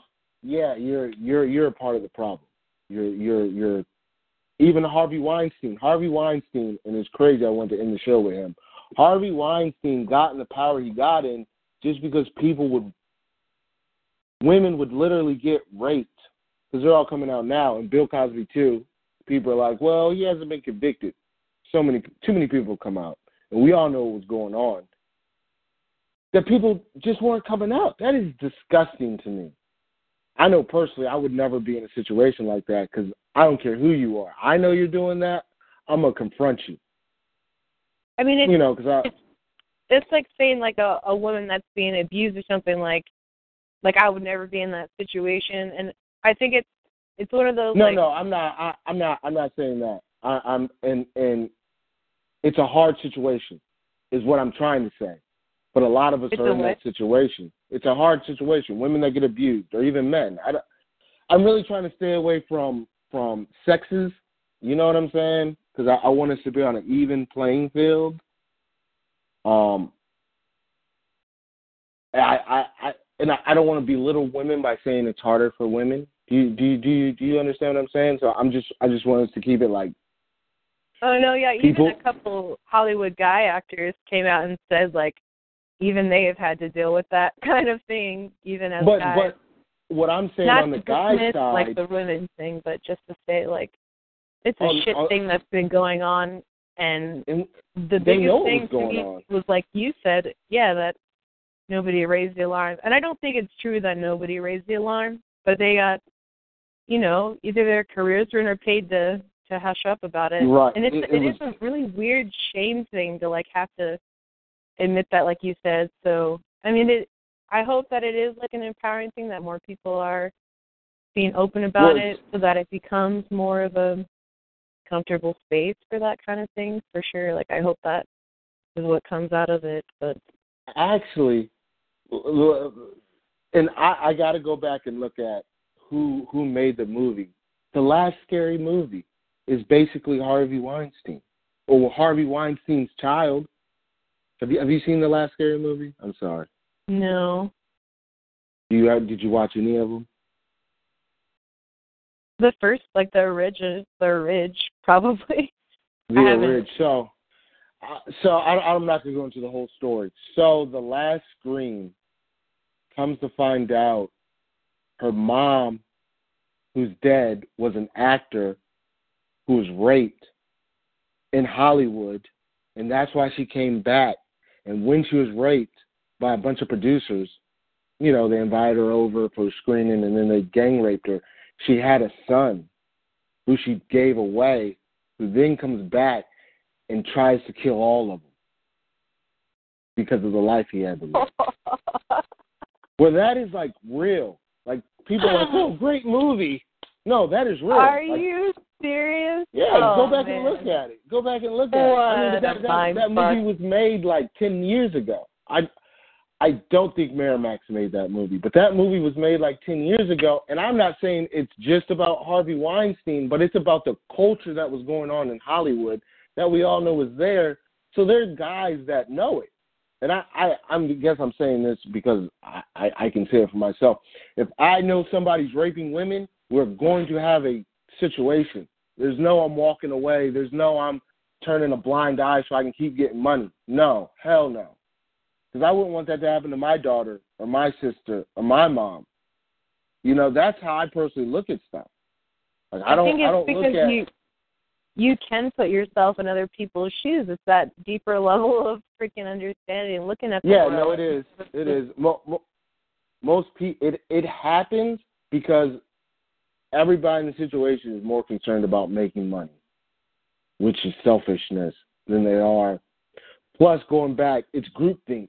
Oh, all of them thinking it's okay, so I can think it's okay. And you don't feel as bad that way. Women and men, you know, on all the sides, whether they saw it, whether they were part of it, whether they, you know what I'm saying, all of it. Once it happens a few times, and as a group, we all know what's going on, nobody's saying something, people get empowered by that, and other people get, I don't know, the opposite of empowered, but depowered, because they're like, oh, no one cares. You know what I'm saying? Like, that's where I think groupthink gets really bad, where, like, a dominant force can then control the groupthink, which is government, and then they just start raping whoever they want and say, whatever, this groupthink, you know what I'm saying? And groupthink, people are like, oh, it's the government. They're allowed to do it. Like, no, they're not. You know, so it's just this Harvey Weinstein situation. Yeah. Is a lot like the government, where if all the people stood up, they're really the power. He wasn't. It's not like he was developing scripts. It's not, you know what I'm saying? It's not like he was a director. It's not like he was an actor coach. You know, he wasn't even the guy with the money, because obviously they kicked him out the company, so he didn't even own the company. So he was just a manager. He was just an overseer taking advantage, and he was able to do it for, what, 20, 30 years? Because people just wanted to make checks. That's crazy. And I don't care about all these people who are coming out saying they didn't know. That's a lie. It's a lie. And they know it's a lie. They just feel guilty and don't want to be. We're still trying to be some weird kind of ally after knowing the truth. It's also very disturbing. It doesn't just shut down his whole, like, character. Like, obviously, it doesn't matter. Like, right. You know, the balance of how awful that is compared to just like a bro relationship with him. No. Most abusers are nice people at first. So you can't say, oh, he's too nice, he couldn't do that. No. Because, I mean, I'm really into psychology. Most people think, oh, that mean grunt over there is probably the one that beats his wife. No, it's exactly what you said. It's the charismatic one that's going to go from hot to cold or cold to hot super fast that does it. And then, oh, my God, and he breaks down from, you know what I'm saying, breaks down from that. And I think there's a lot more to abuse in general than a lot of people. I always put it to it like this, and people say I'm cold. For someone to abuse someone, you know, there needs to be an abuser and an abusee. You can say, codependent or abuser and a codependent. They change hats. And a lot of people don't know they change hats. And a lot of times they don't change hats, but the abusee or the codependent, because they never get help, they're looking for it. Like they're literally, well, not literally, subconsciously, they're putting themselves into situations. I mean, I'll say it for myself. I've seen that in action. It's hard to kind of explain it, but I do know what you're saying. I mean, it's they're almost more aware of how to abuse or something, and then it's like. Well, yeah, a lot of, I mean, I guess I watch Intervention way too much, but a lot of people think someone who abuses drugs that, okay, if you're my brother and you abuse drugs and you go to rehab, that's on you. No, if you're my brother and you're on drugs, Well, if somebody in your family's on drugs, then somebody in that family unit also needs to go to counseling. Probably all of you guys, because the drugs are just popping up in one of you guys because that's how they deal with it. But you guys are probably the abuser or you're probably the codependent. But you need one to have the other. But a lot of people just point out in some situations the codependent, and some people just point out the abuser. But in all situations, it has to be both. I used to be one.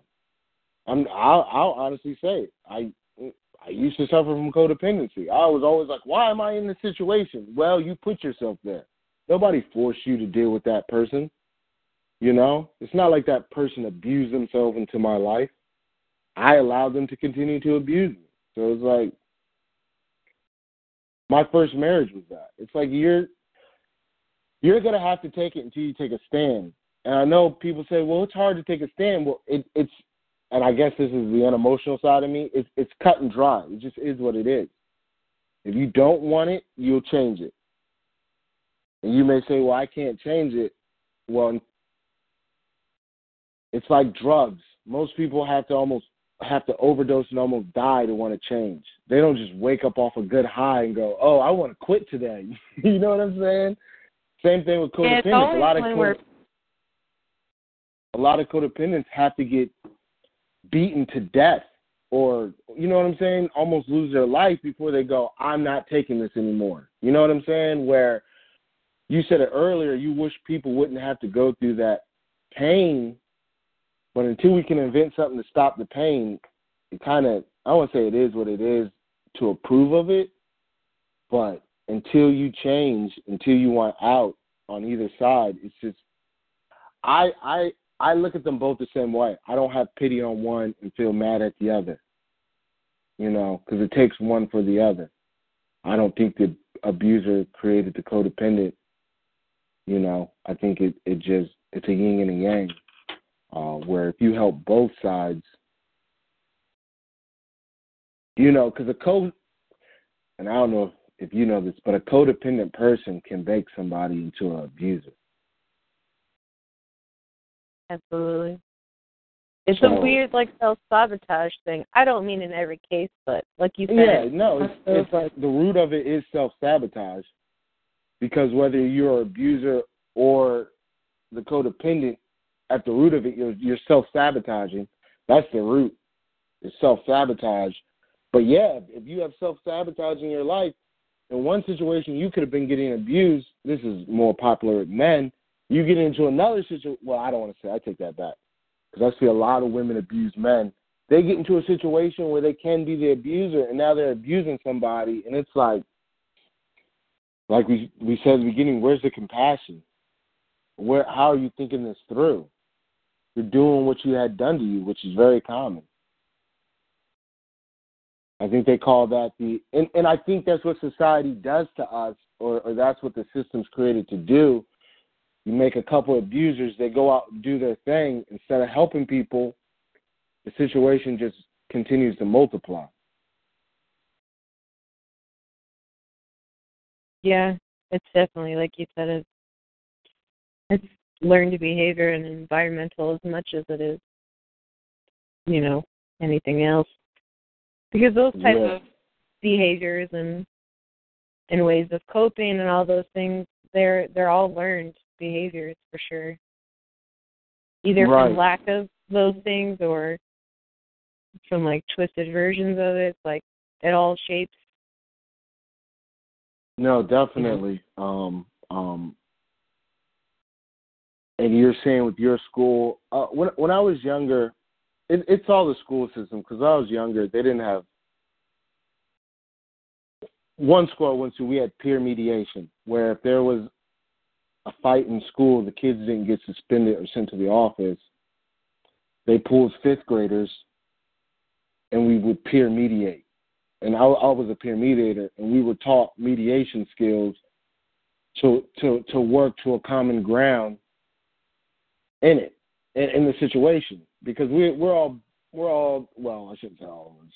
In all problems, at the root of the problem, both people think they're right. Where a lot of times they just need to be shown the common ground where they offended each other, and usually the problem is resolved. So Yep. as kids, we were taught that to mediate, and then, of course, I guess it was trickle down. But this school was off in Germany and ran by the military. So it's even out of frame of America, too. So I'd never really experienced that before, but I thought that was a great idea where you're having kids mediate situations, because then now these same mediators, when you're walking around the halls or when you're outside of school, you know how to fix problems. Because then if it carries on into school, you could lose being a peer mediator, found out you were fighting or you were a part of a problem. So I think it's definitely some stuff we need to continue to teach, continue to give to others. For you, I think it's good you have made a change. You do see there needs to be a change. You're not going to allow your children to go through what they went through. And I think, I forgot what words you're putting on it. I think those are the words you were saying when you were like, when your own family, you were trying to confront certain stuff and people are just acting like it didn't exist or like they were okay with it.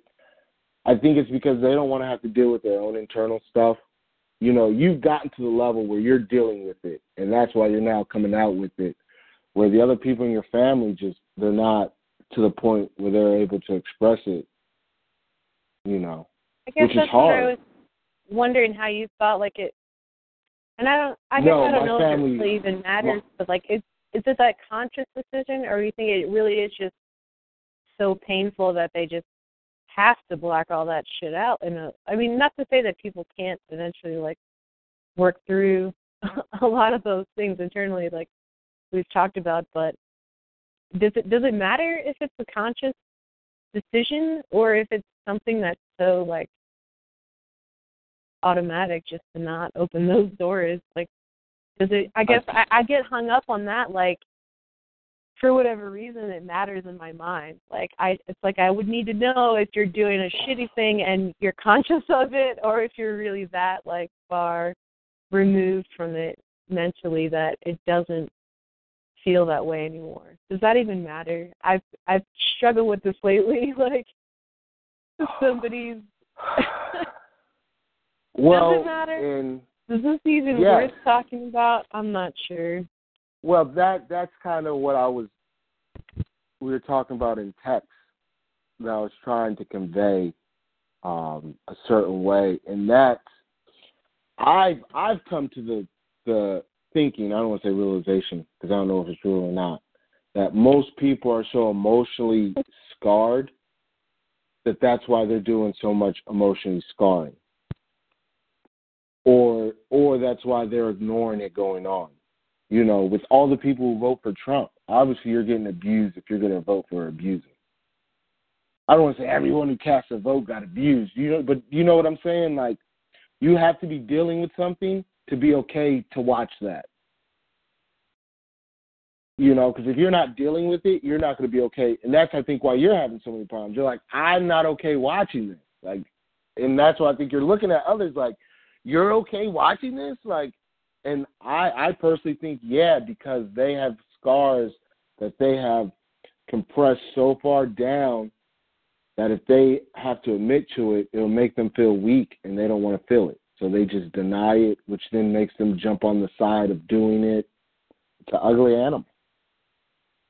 And you never asked it, but yes, my family goes through the same things. I don't want to speak for no one else because I fully can't, but other than me and 2 other people out of 5, so 3 of us, I think 3.5 of us have gotten to a good place. The other 2, no, are not in a good place. And they don't accept things, and they, perpetuate more negativity, and they pretend things didn't happen in history. Yeah, like you were saying with your dad, and I'm not saying this for my dad, but certain people I have to remind, like, that happened. They're like, oh, it did? Like, you were right there when it happened. Or you did like, it. oh, I guess that's true. Like, I blocked that out. Right. Like, and I don't even think I heard it's because I'm a Pisces. I can't forget anything. So in my mind, I don't think you forgot. I just think you're lying to me. Where now I'm coming to realize a lot of people do forget things. You can't be a Pisces. Yeah. Of all Why? like the things for me to like care about, but it just seems Right. I'm not really into horoscopes, but No, person, I know. But it's like my older sister, again, we're talking about freaking astrology, so who cares? But right. my older sister is a Pisces, and she's like, okay, I don't want to blow up her shit, but we don't normally see eye to eye on a lot of things. So it was just one of those like. Well, this is the problem with Pisces, and this is what I'm told. Okay, this is what I deal with myself.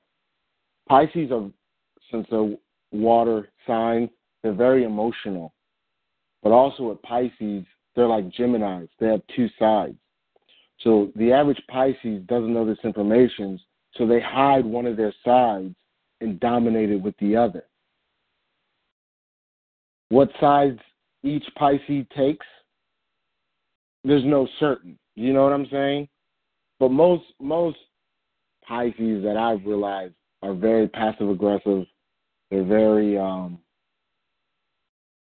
the average Pisces you don't want to give conductive criticism to because they're not going to take it well. You know, so I could see with your sister, you not getting along with her because you're saying like, look, your foot's cut off, and she's like, she doesn't want to accept the fact her foot's cut off, so she's going to argue with you about everything under the sun. And you're like, I'm just trying to tell you your foot's cut off. You know, so I'll put it to you like this: Pisces don't get along with each other. You won't see a group of Pisces hanging out. You just won't. I don't have any Pisces friends.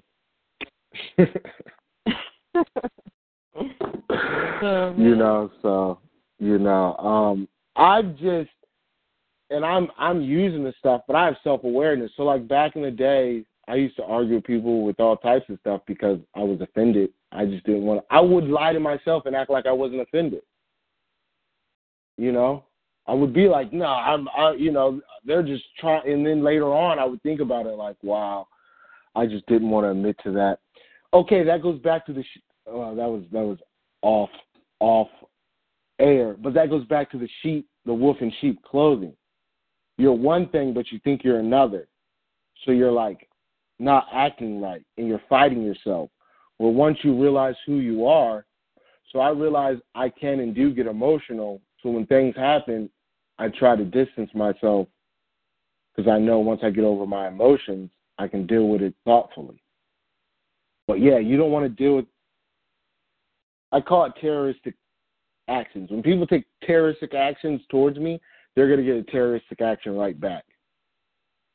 What I mean, when someone comes up and wants to start yelling and attack me, I'm going to attack you right back. Well, I used to. Now I just ignore you because I'm not going to allow you to suck my energy.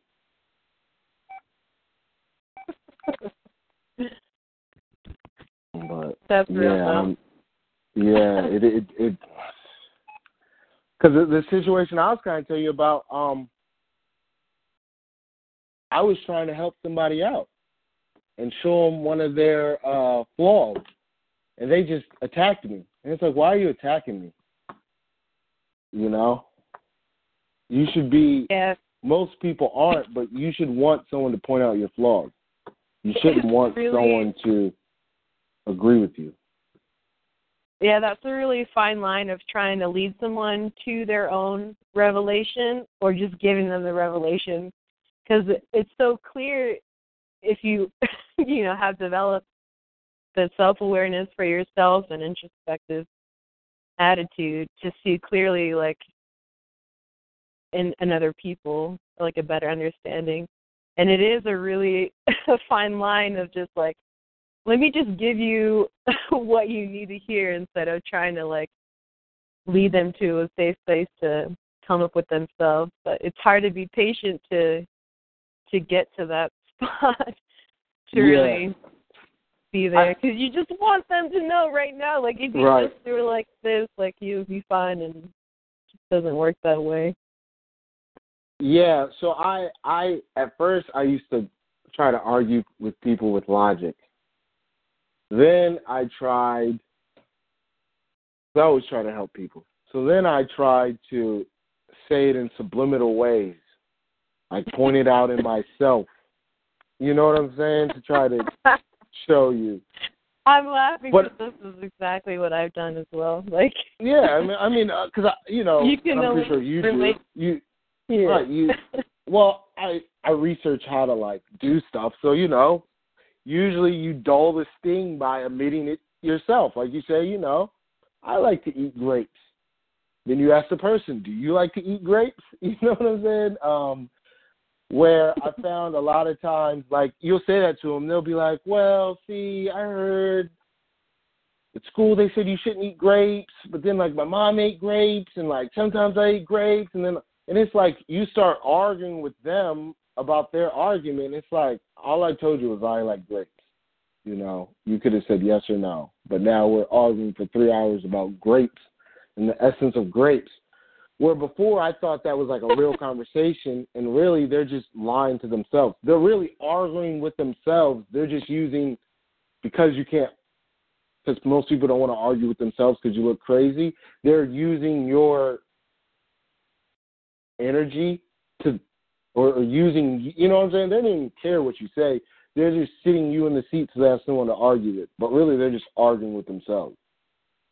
Yeah. Because then at the end of the day, you leave and you come back and look through the window and they're sitting there watching TV eating grapes. And you're like, yo, they just argued with me for 5 hours, talking about they really don't eat grapes, and now they're sitting here eating grapes. It's crazy. So I'm to the point, I'm just going to tell you how it is. You can deal with it if you want. You can not deal with it.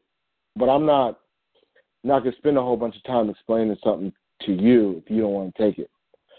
And it's to the point of, if I go to tell you something and you start arguing with me about it, I'm going to shut down because I know you're not receiving it. Yeah, that's another thing we were talking about, is basically just certain people are more ready to receive that information, and certain people, like in your own circles, are going to be like your energies. You're going to have to decide where you're going to spend it. If you spent all your energy on every single person, whether they were ready to receive it or not, it might not be in your best interest. You want to be helpful, but you don't want, like you said, to be a drain on yourself to try to just it's unhealthy. be in that spot all the time. Yeah. You know, it's unhealthy, and I'm not going to say arguing's unhealthy, but certain types of arguing it's unhealthy for the two people talking, because they're just getting more defensive about where they're at, where an argument really should be more of a compromise or trying to get to a common ground than trying to pull the other to the other side. That's why I said I don't really argue anymore, because most people are trying to get me to either side with them or shoot down mine. And I think a lot of times people want to shoot down what I say because, and I know this is arrogant of me to say this a lot, and this is not something new, and this might be for you too.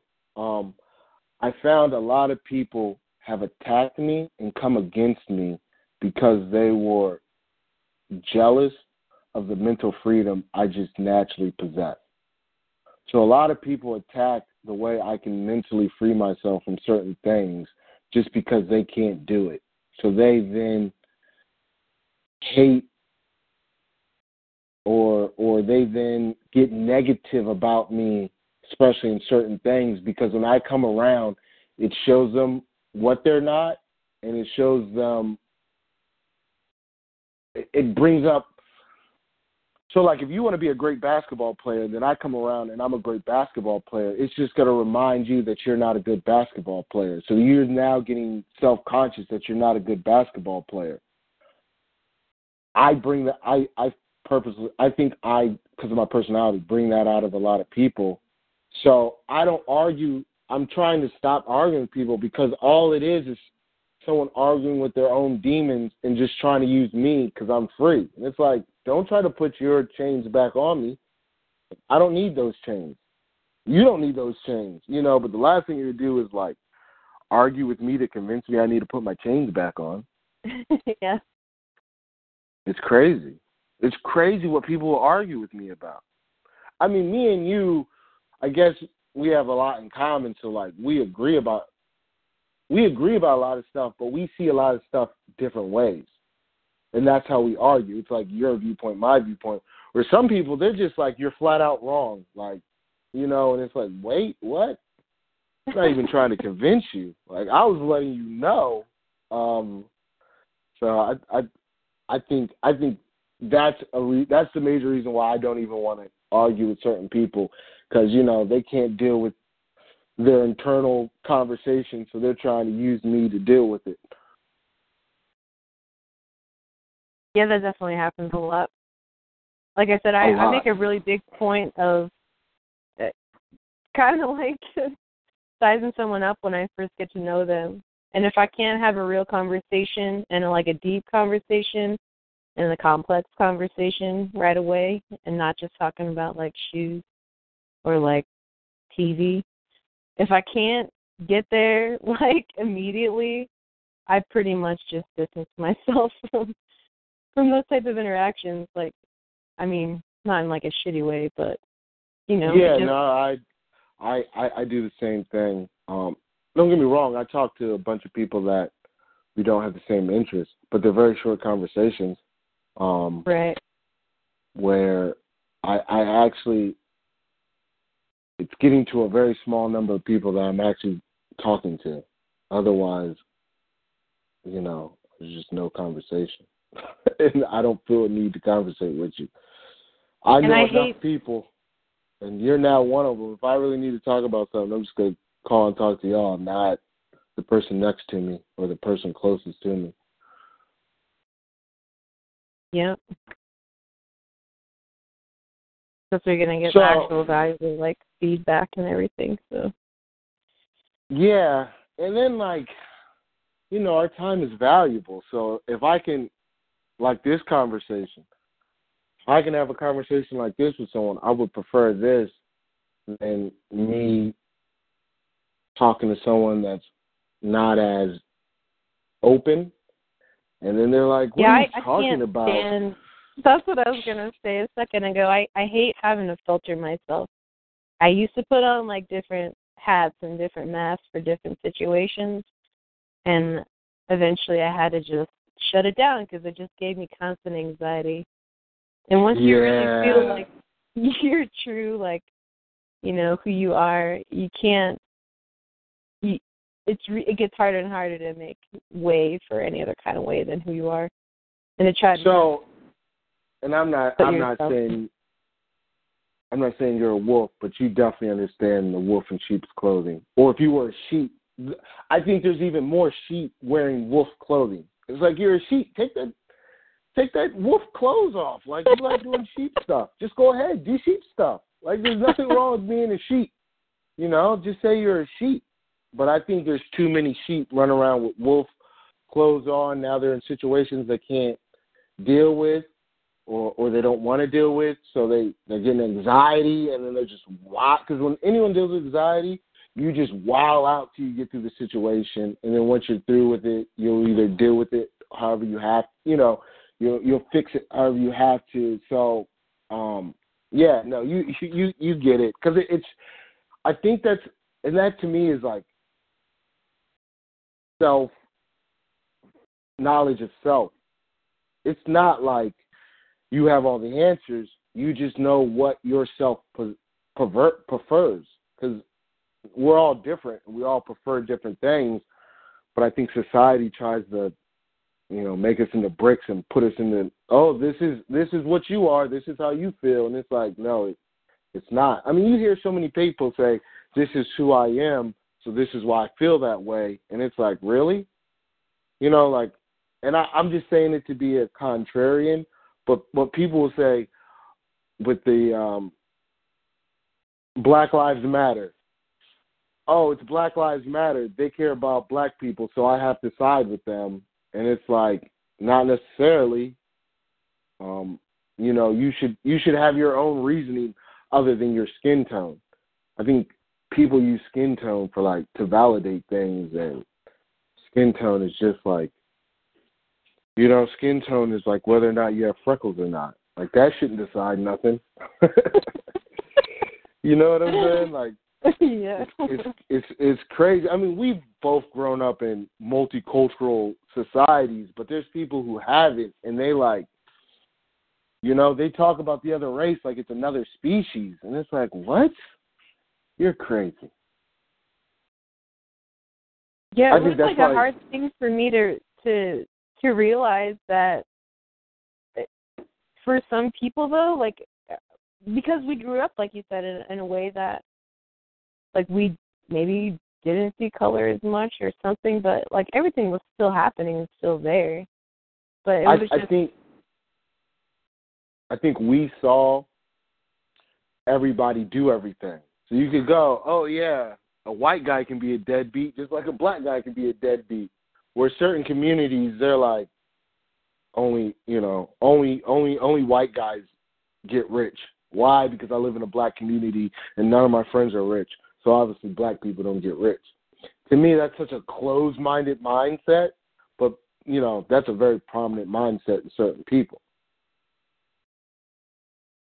Where they feel like, oh, they're and I'm just using this one because it's commonly known, oh, they're white, so they're automatically going to succeed. And that's like, really? Like, if you were white and got into that environment, you would then see that that's not the case. But because they're not in that environment, they're speaking about stuff they don't know. I think that's huge in our society, and that's maybe how we should close this up. I think too many people are closed-minded and don't even want to see the other person's point of view, because then they'd have to admit to being wrong. And I think it also has to do with the lack of experience and understanding. Like, if you had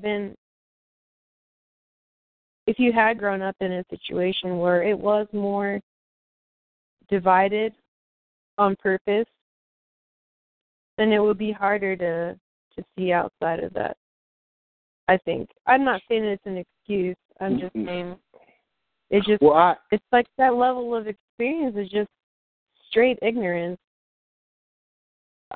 Yeah. No, I have family that lives in a small town, and they've lived there their entire lives. And they literally think the world works the same way their small town works. But they've only left their small town, like, for vacation. You know what I'm saying? They haven't, like, actually lived in another society.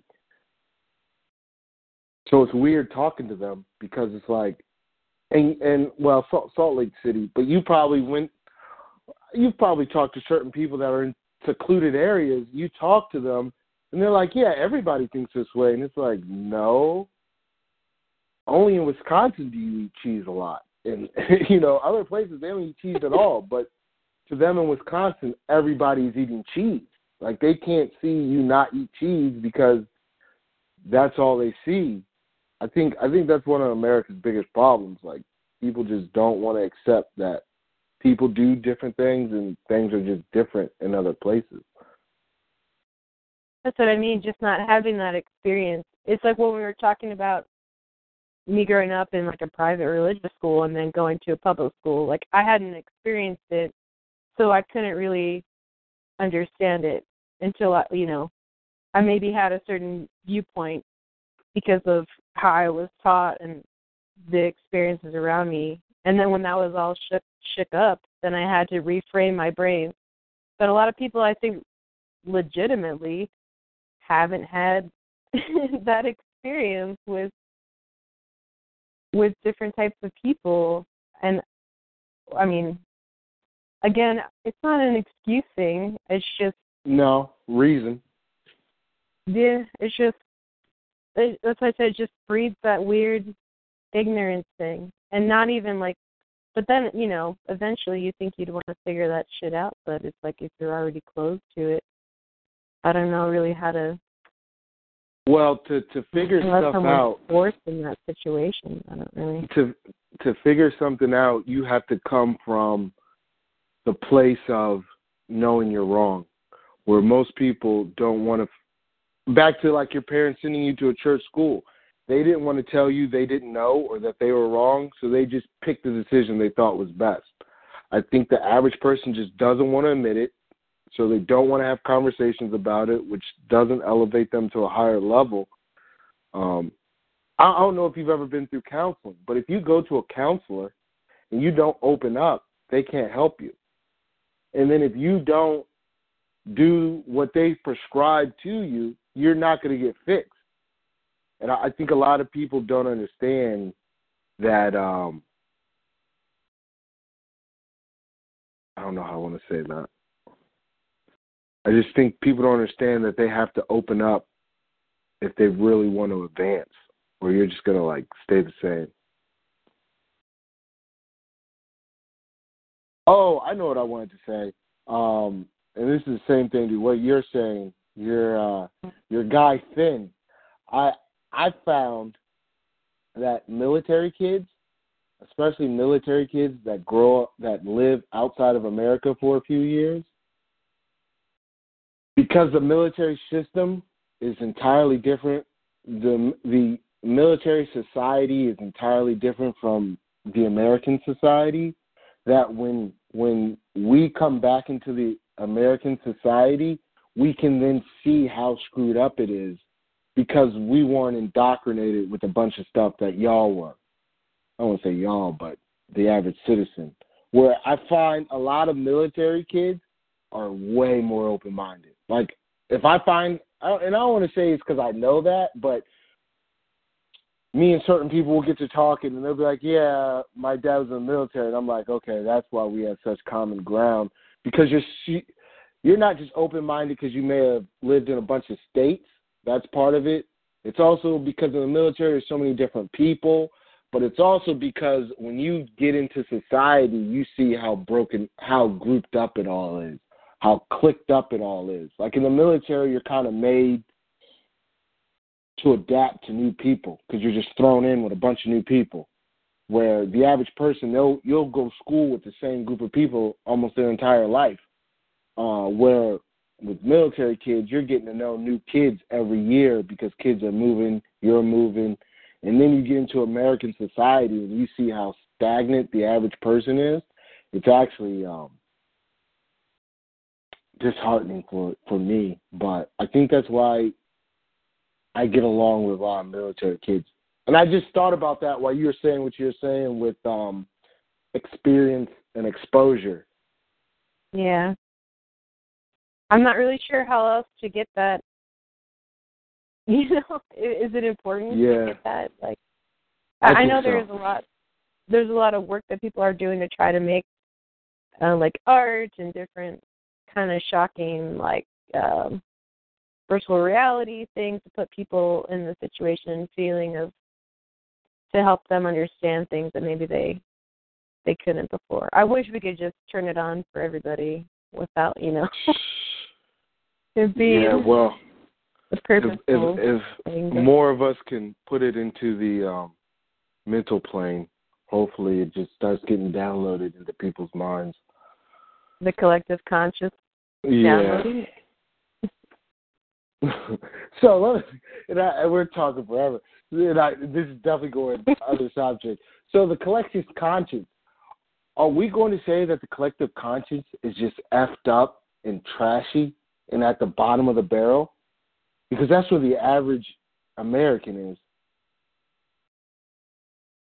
I thought it referred more to how we get information or a basic, like, set, or not standard, but a certain level of thinking. I thought it had more to do with that, like, not to say that we all think a group think, but to say that we kind of all, like, hit a certain understanding or a certain level, like, if you're plugged in at around the same time. Or that it is, like, the energy is somehow spread out. That's what I mean by the energy. There's a lot of ways you can talk about it. I'm more trying to look at it like energy. Because if the propagating or prominent energy looks to be negative, it would seem to be that our collective consciousness, which is outside of our minds, I think, that it's mostly negative. It's definitely bad stuff in there. Because I think always it's what you're tuning to, though. Because you can tune it. Yes. Negative yes. or positive of the spectrum. No, and I agree with that. There's other stuff, but like the Venus Project, we're going to assume with the Venus Project, once it's established, the collective consciousness is going to be way more positive because there'll be more positive things happening. I guess I'm just trying to say the opposite. Since there's so much negative stuff happening, the conscious, the collective conscious must just be saturated with negativity. I guess that's why media and stuff always just puts out so much negativity. You know what I'm saying? I guess that's the reasoning for doing it. Because, yeah, negativity sells, but... I'm trying to think about what you're saying. I guess I'm not really sure. I feel like the collective consciousness... maybe and we're just so it's defining it wrong. Right. Maybe I just have a different definition of what. Maybe I don't. So I feel like a collective conscience. So if I think about, and it depends on because people. Well, I feel like you have to bring something to actual reality to get to the consciousness. So if you brought out Cain and Abel, since he killed somebody, it put murder in the consciousness for everybody because now they know it's there. And that's kind of basic. It can get way deeper, but just like if you're always putting out, I guess it's like the media. If you're always putting out negative energy, then just the consciousness is just going to be. And let me say this: I don't think in the conscious is just negative energy and positive energy. What you tune into, I think it's just a bunch of thoughts, and whatever the prevailing thoughts and whatever you choose to tune into is what you're going to get. Like the secret. I think meditating, when you meditate, you're tuning into different frequencies, and whatever frequency you want to tune into, that's what you're going to tune into. I'm pretty sure the Sith Lord, there's people who like sit around and meditate about negative stuff. I don't know too much Star Wars, but I know you're saying like, yeah. So we all think meditation. Feed on the good, fear happy and gum bears, but no, there's people that are meditating negative. They're to me pulling or putting into the consciousness greed and envy and stuff like that. Yeah, we're getting fulfilled by like the whole fear and pain and all of that. Yeah, let me give this example, and this might be too basic or combining too many things. So collective consciousness, how you can add to it. You may be sitting there going, I look better than everybody. So then, or you may say, if I make this outfit will make me better than everybody. You'll then put on that outfit and act as if you're better than everybody.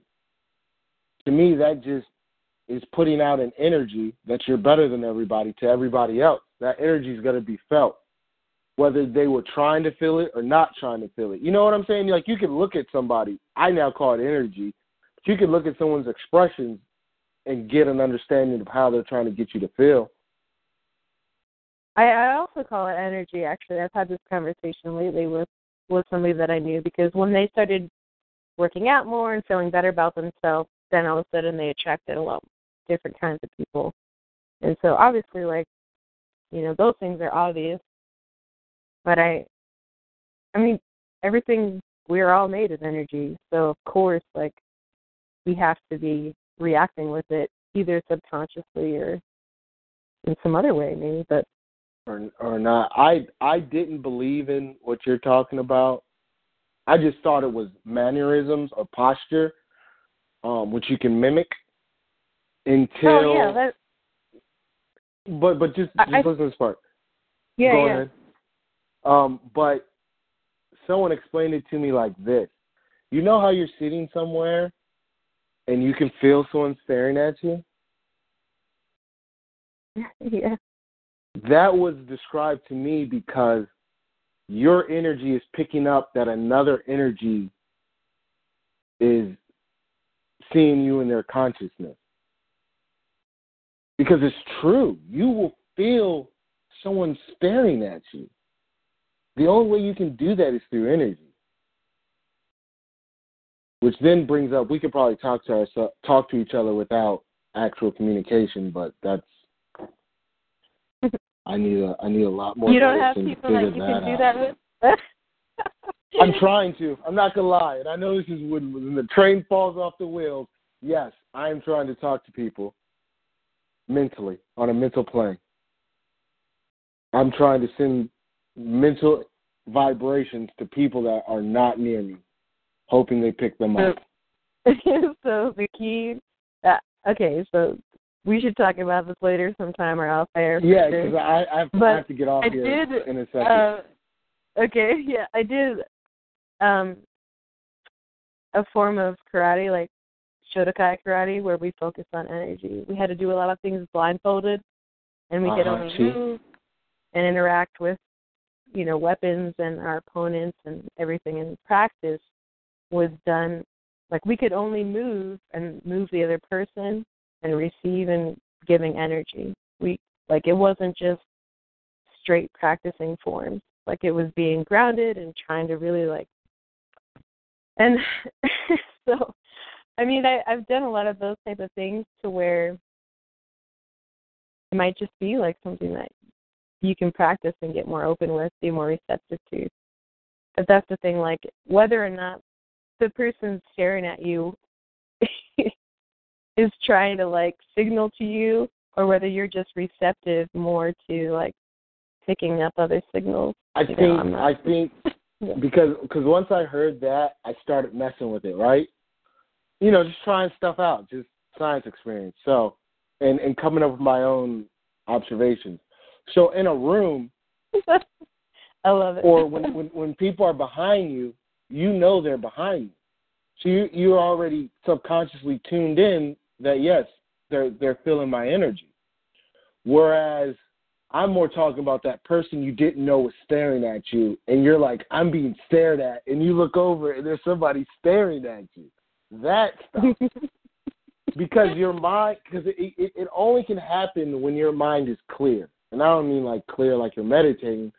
Like in a car, it usually happens you're sitting in a car at a red light, your mind's really clear because it's not really doing anything, you're driving, and you'll feel someone staring at you at the next car over, and you'll look over. Or if you're staring at the next person over, that sooner or later they're going to turn and look at you because they can, now I know, you can feel it because you do. You're like, that person's staring at me in the next car. And then you look over and that person's staring at you. Or you see them turn away. You being self-conscious. You're just I don't. Well, okay, so this is the other part. I started staring at people who aren't watching me or don't know I'm there. And they always look at you. They always do. You turn into the creeper energy vibe person. Yeah. Well, whatever. I'm gonna give you some actual homework, and maybe we can talk because this, as our conversation leaks into this about consciousness. I said I'm gonna give you homework, but I got to find out the name of the experiment. But they did an experiment in Are you going to talk about transferring thoughts across locations? Well, no. This is I just want. Okay. They did a science experiment, and I just want to, maybe the next show we can go over what they figured out, because consciousness is like the newest science that we know nothing about. Like every day, new stuff is coming out with consciousness. Some people now think we can do all types of different stuff with our mind. You know what I'm saying? It's like if your phone can receive a radio signal, then why can't your brain? You know what I'm saying? Yeah, just figuring out the the wiring. The frequency, yeah, it's not that complicated. If a dish can send out music, then I'm pretty sure our brains can do some pretty amazing things. And I think that's why we don't know this stuff, because they don't want us to. But closing out, I think this was a good conversation. I'm happy to hear you are where you are with how things are going. I guess to ask you this, if there's somebody listening to this, or in case somebody does listen to this, that's been in a situation dealing with a Harvey Weinstein, or dealing with a Trump, or dealing with just an aggressive oppressor, what advice do you have for them, closing thoughts of things they might want to start doing to help get them to a better place? Yeah, it's actually a lot of that feeling. I'm trying to think of my own experience is all I really got for this. So I'm trying to think of the things that I did. It's a lot of it for me had to do with building a strong foundation of people around me that were like-minded, that could talk about these things, and I could actually trust in other humans to try to find a little bit of common ground, or strengthen myself by being around strong people. I don't know if that's easy for everybody, though. I'm more of a social person. The hardest thing is I think for people that are naturally more solitary, or haven't had a lot of good connections with people, what to do with their anxiety, or when they feel that pressure. A lot of people that I know that are just as open-minded as me are very much hermits, they're done with people. So it's a really hard balance.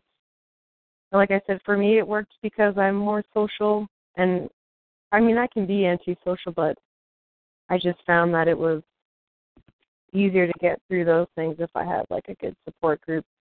It doesn't necessarily have to be real family. For me it was more my close friends.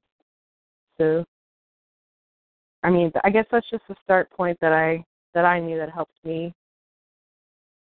What do you think about? I think that's a great starting point, and it brings this whole conversation full circle. We all innately or instinctively have group thought. So if you're feeling a certain way, or you don't like the way things are going, you need to get yourself in a group that gives you the right vibes, because then you'll be a part of their group thought. You'll look at them. You'll then reflect that on yourself.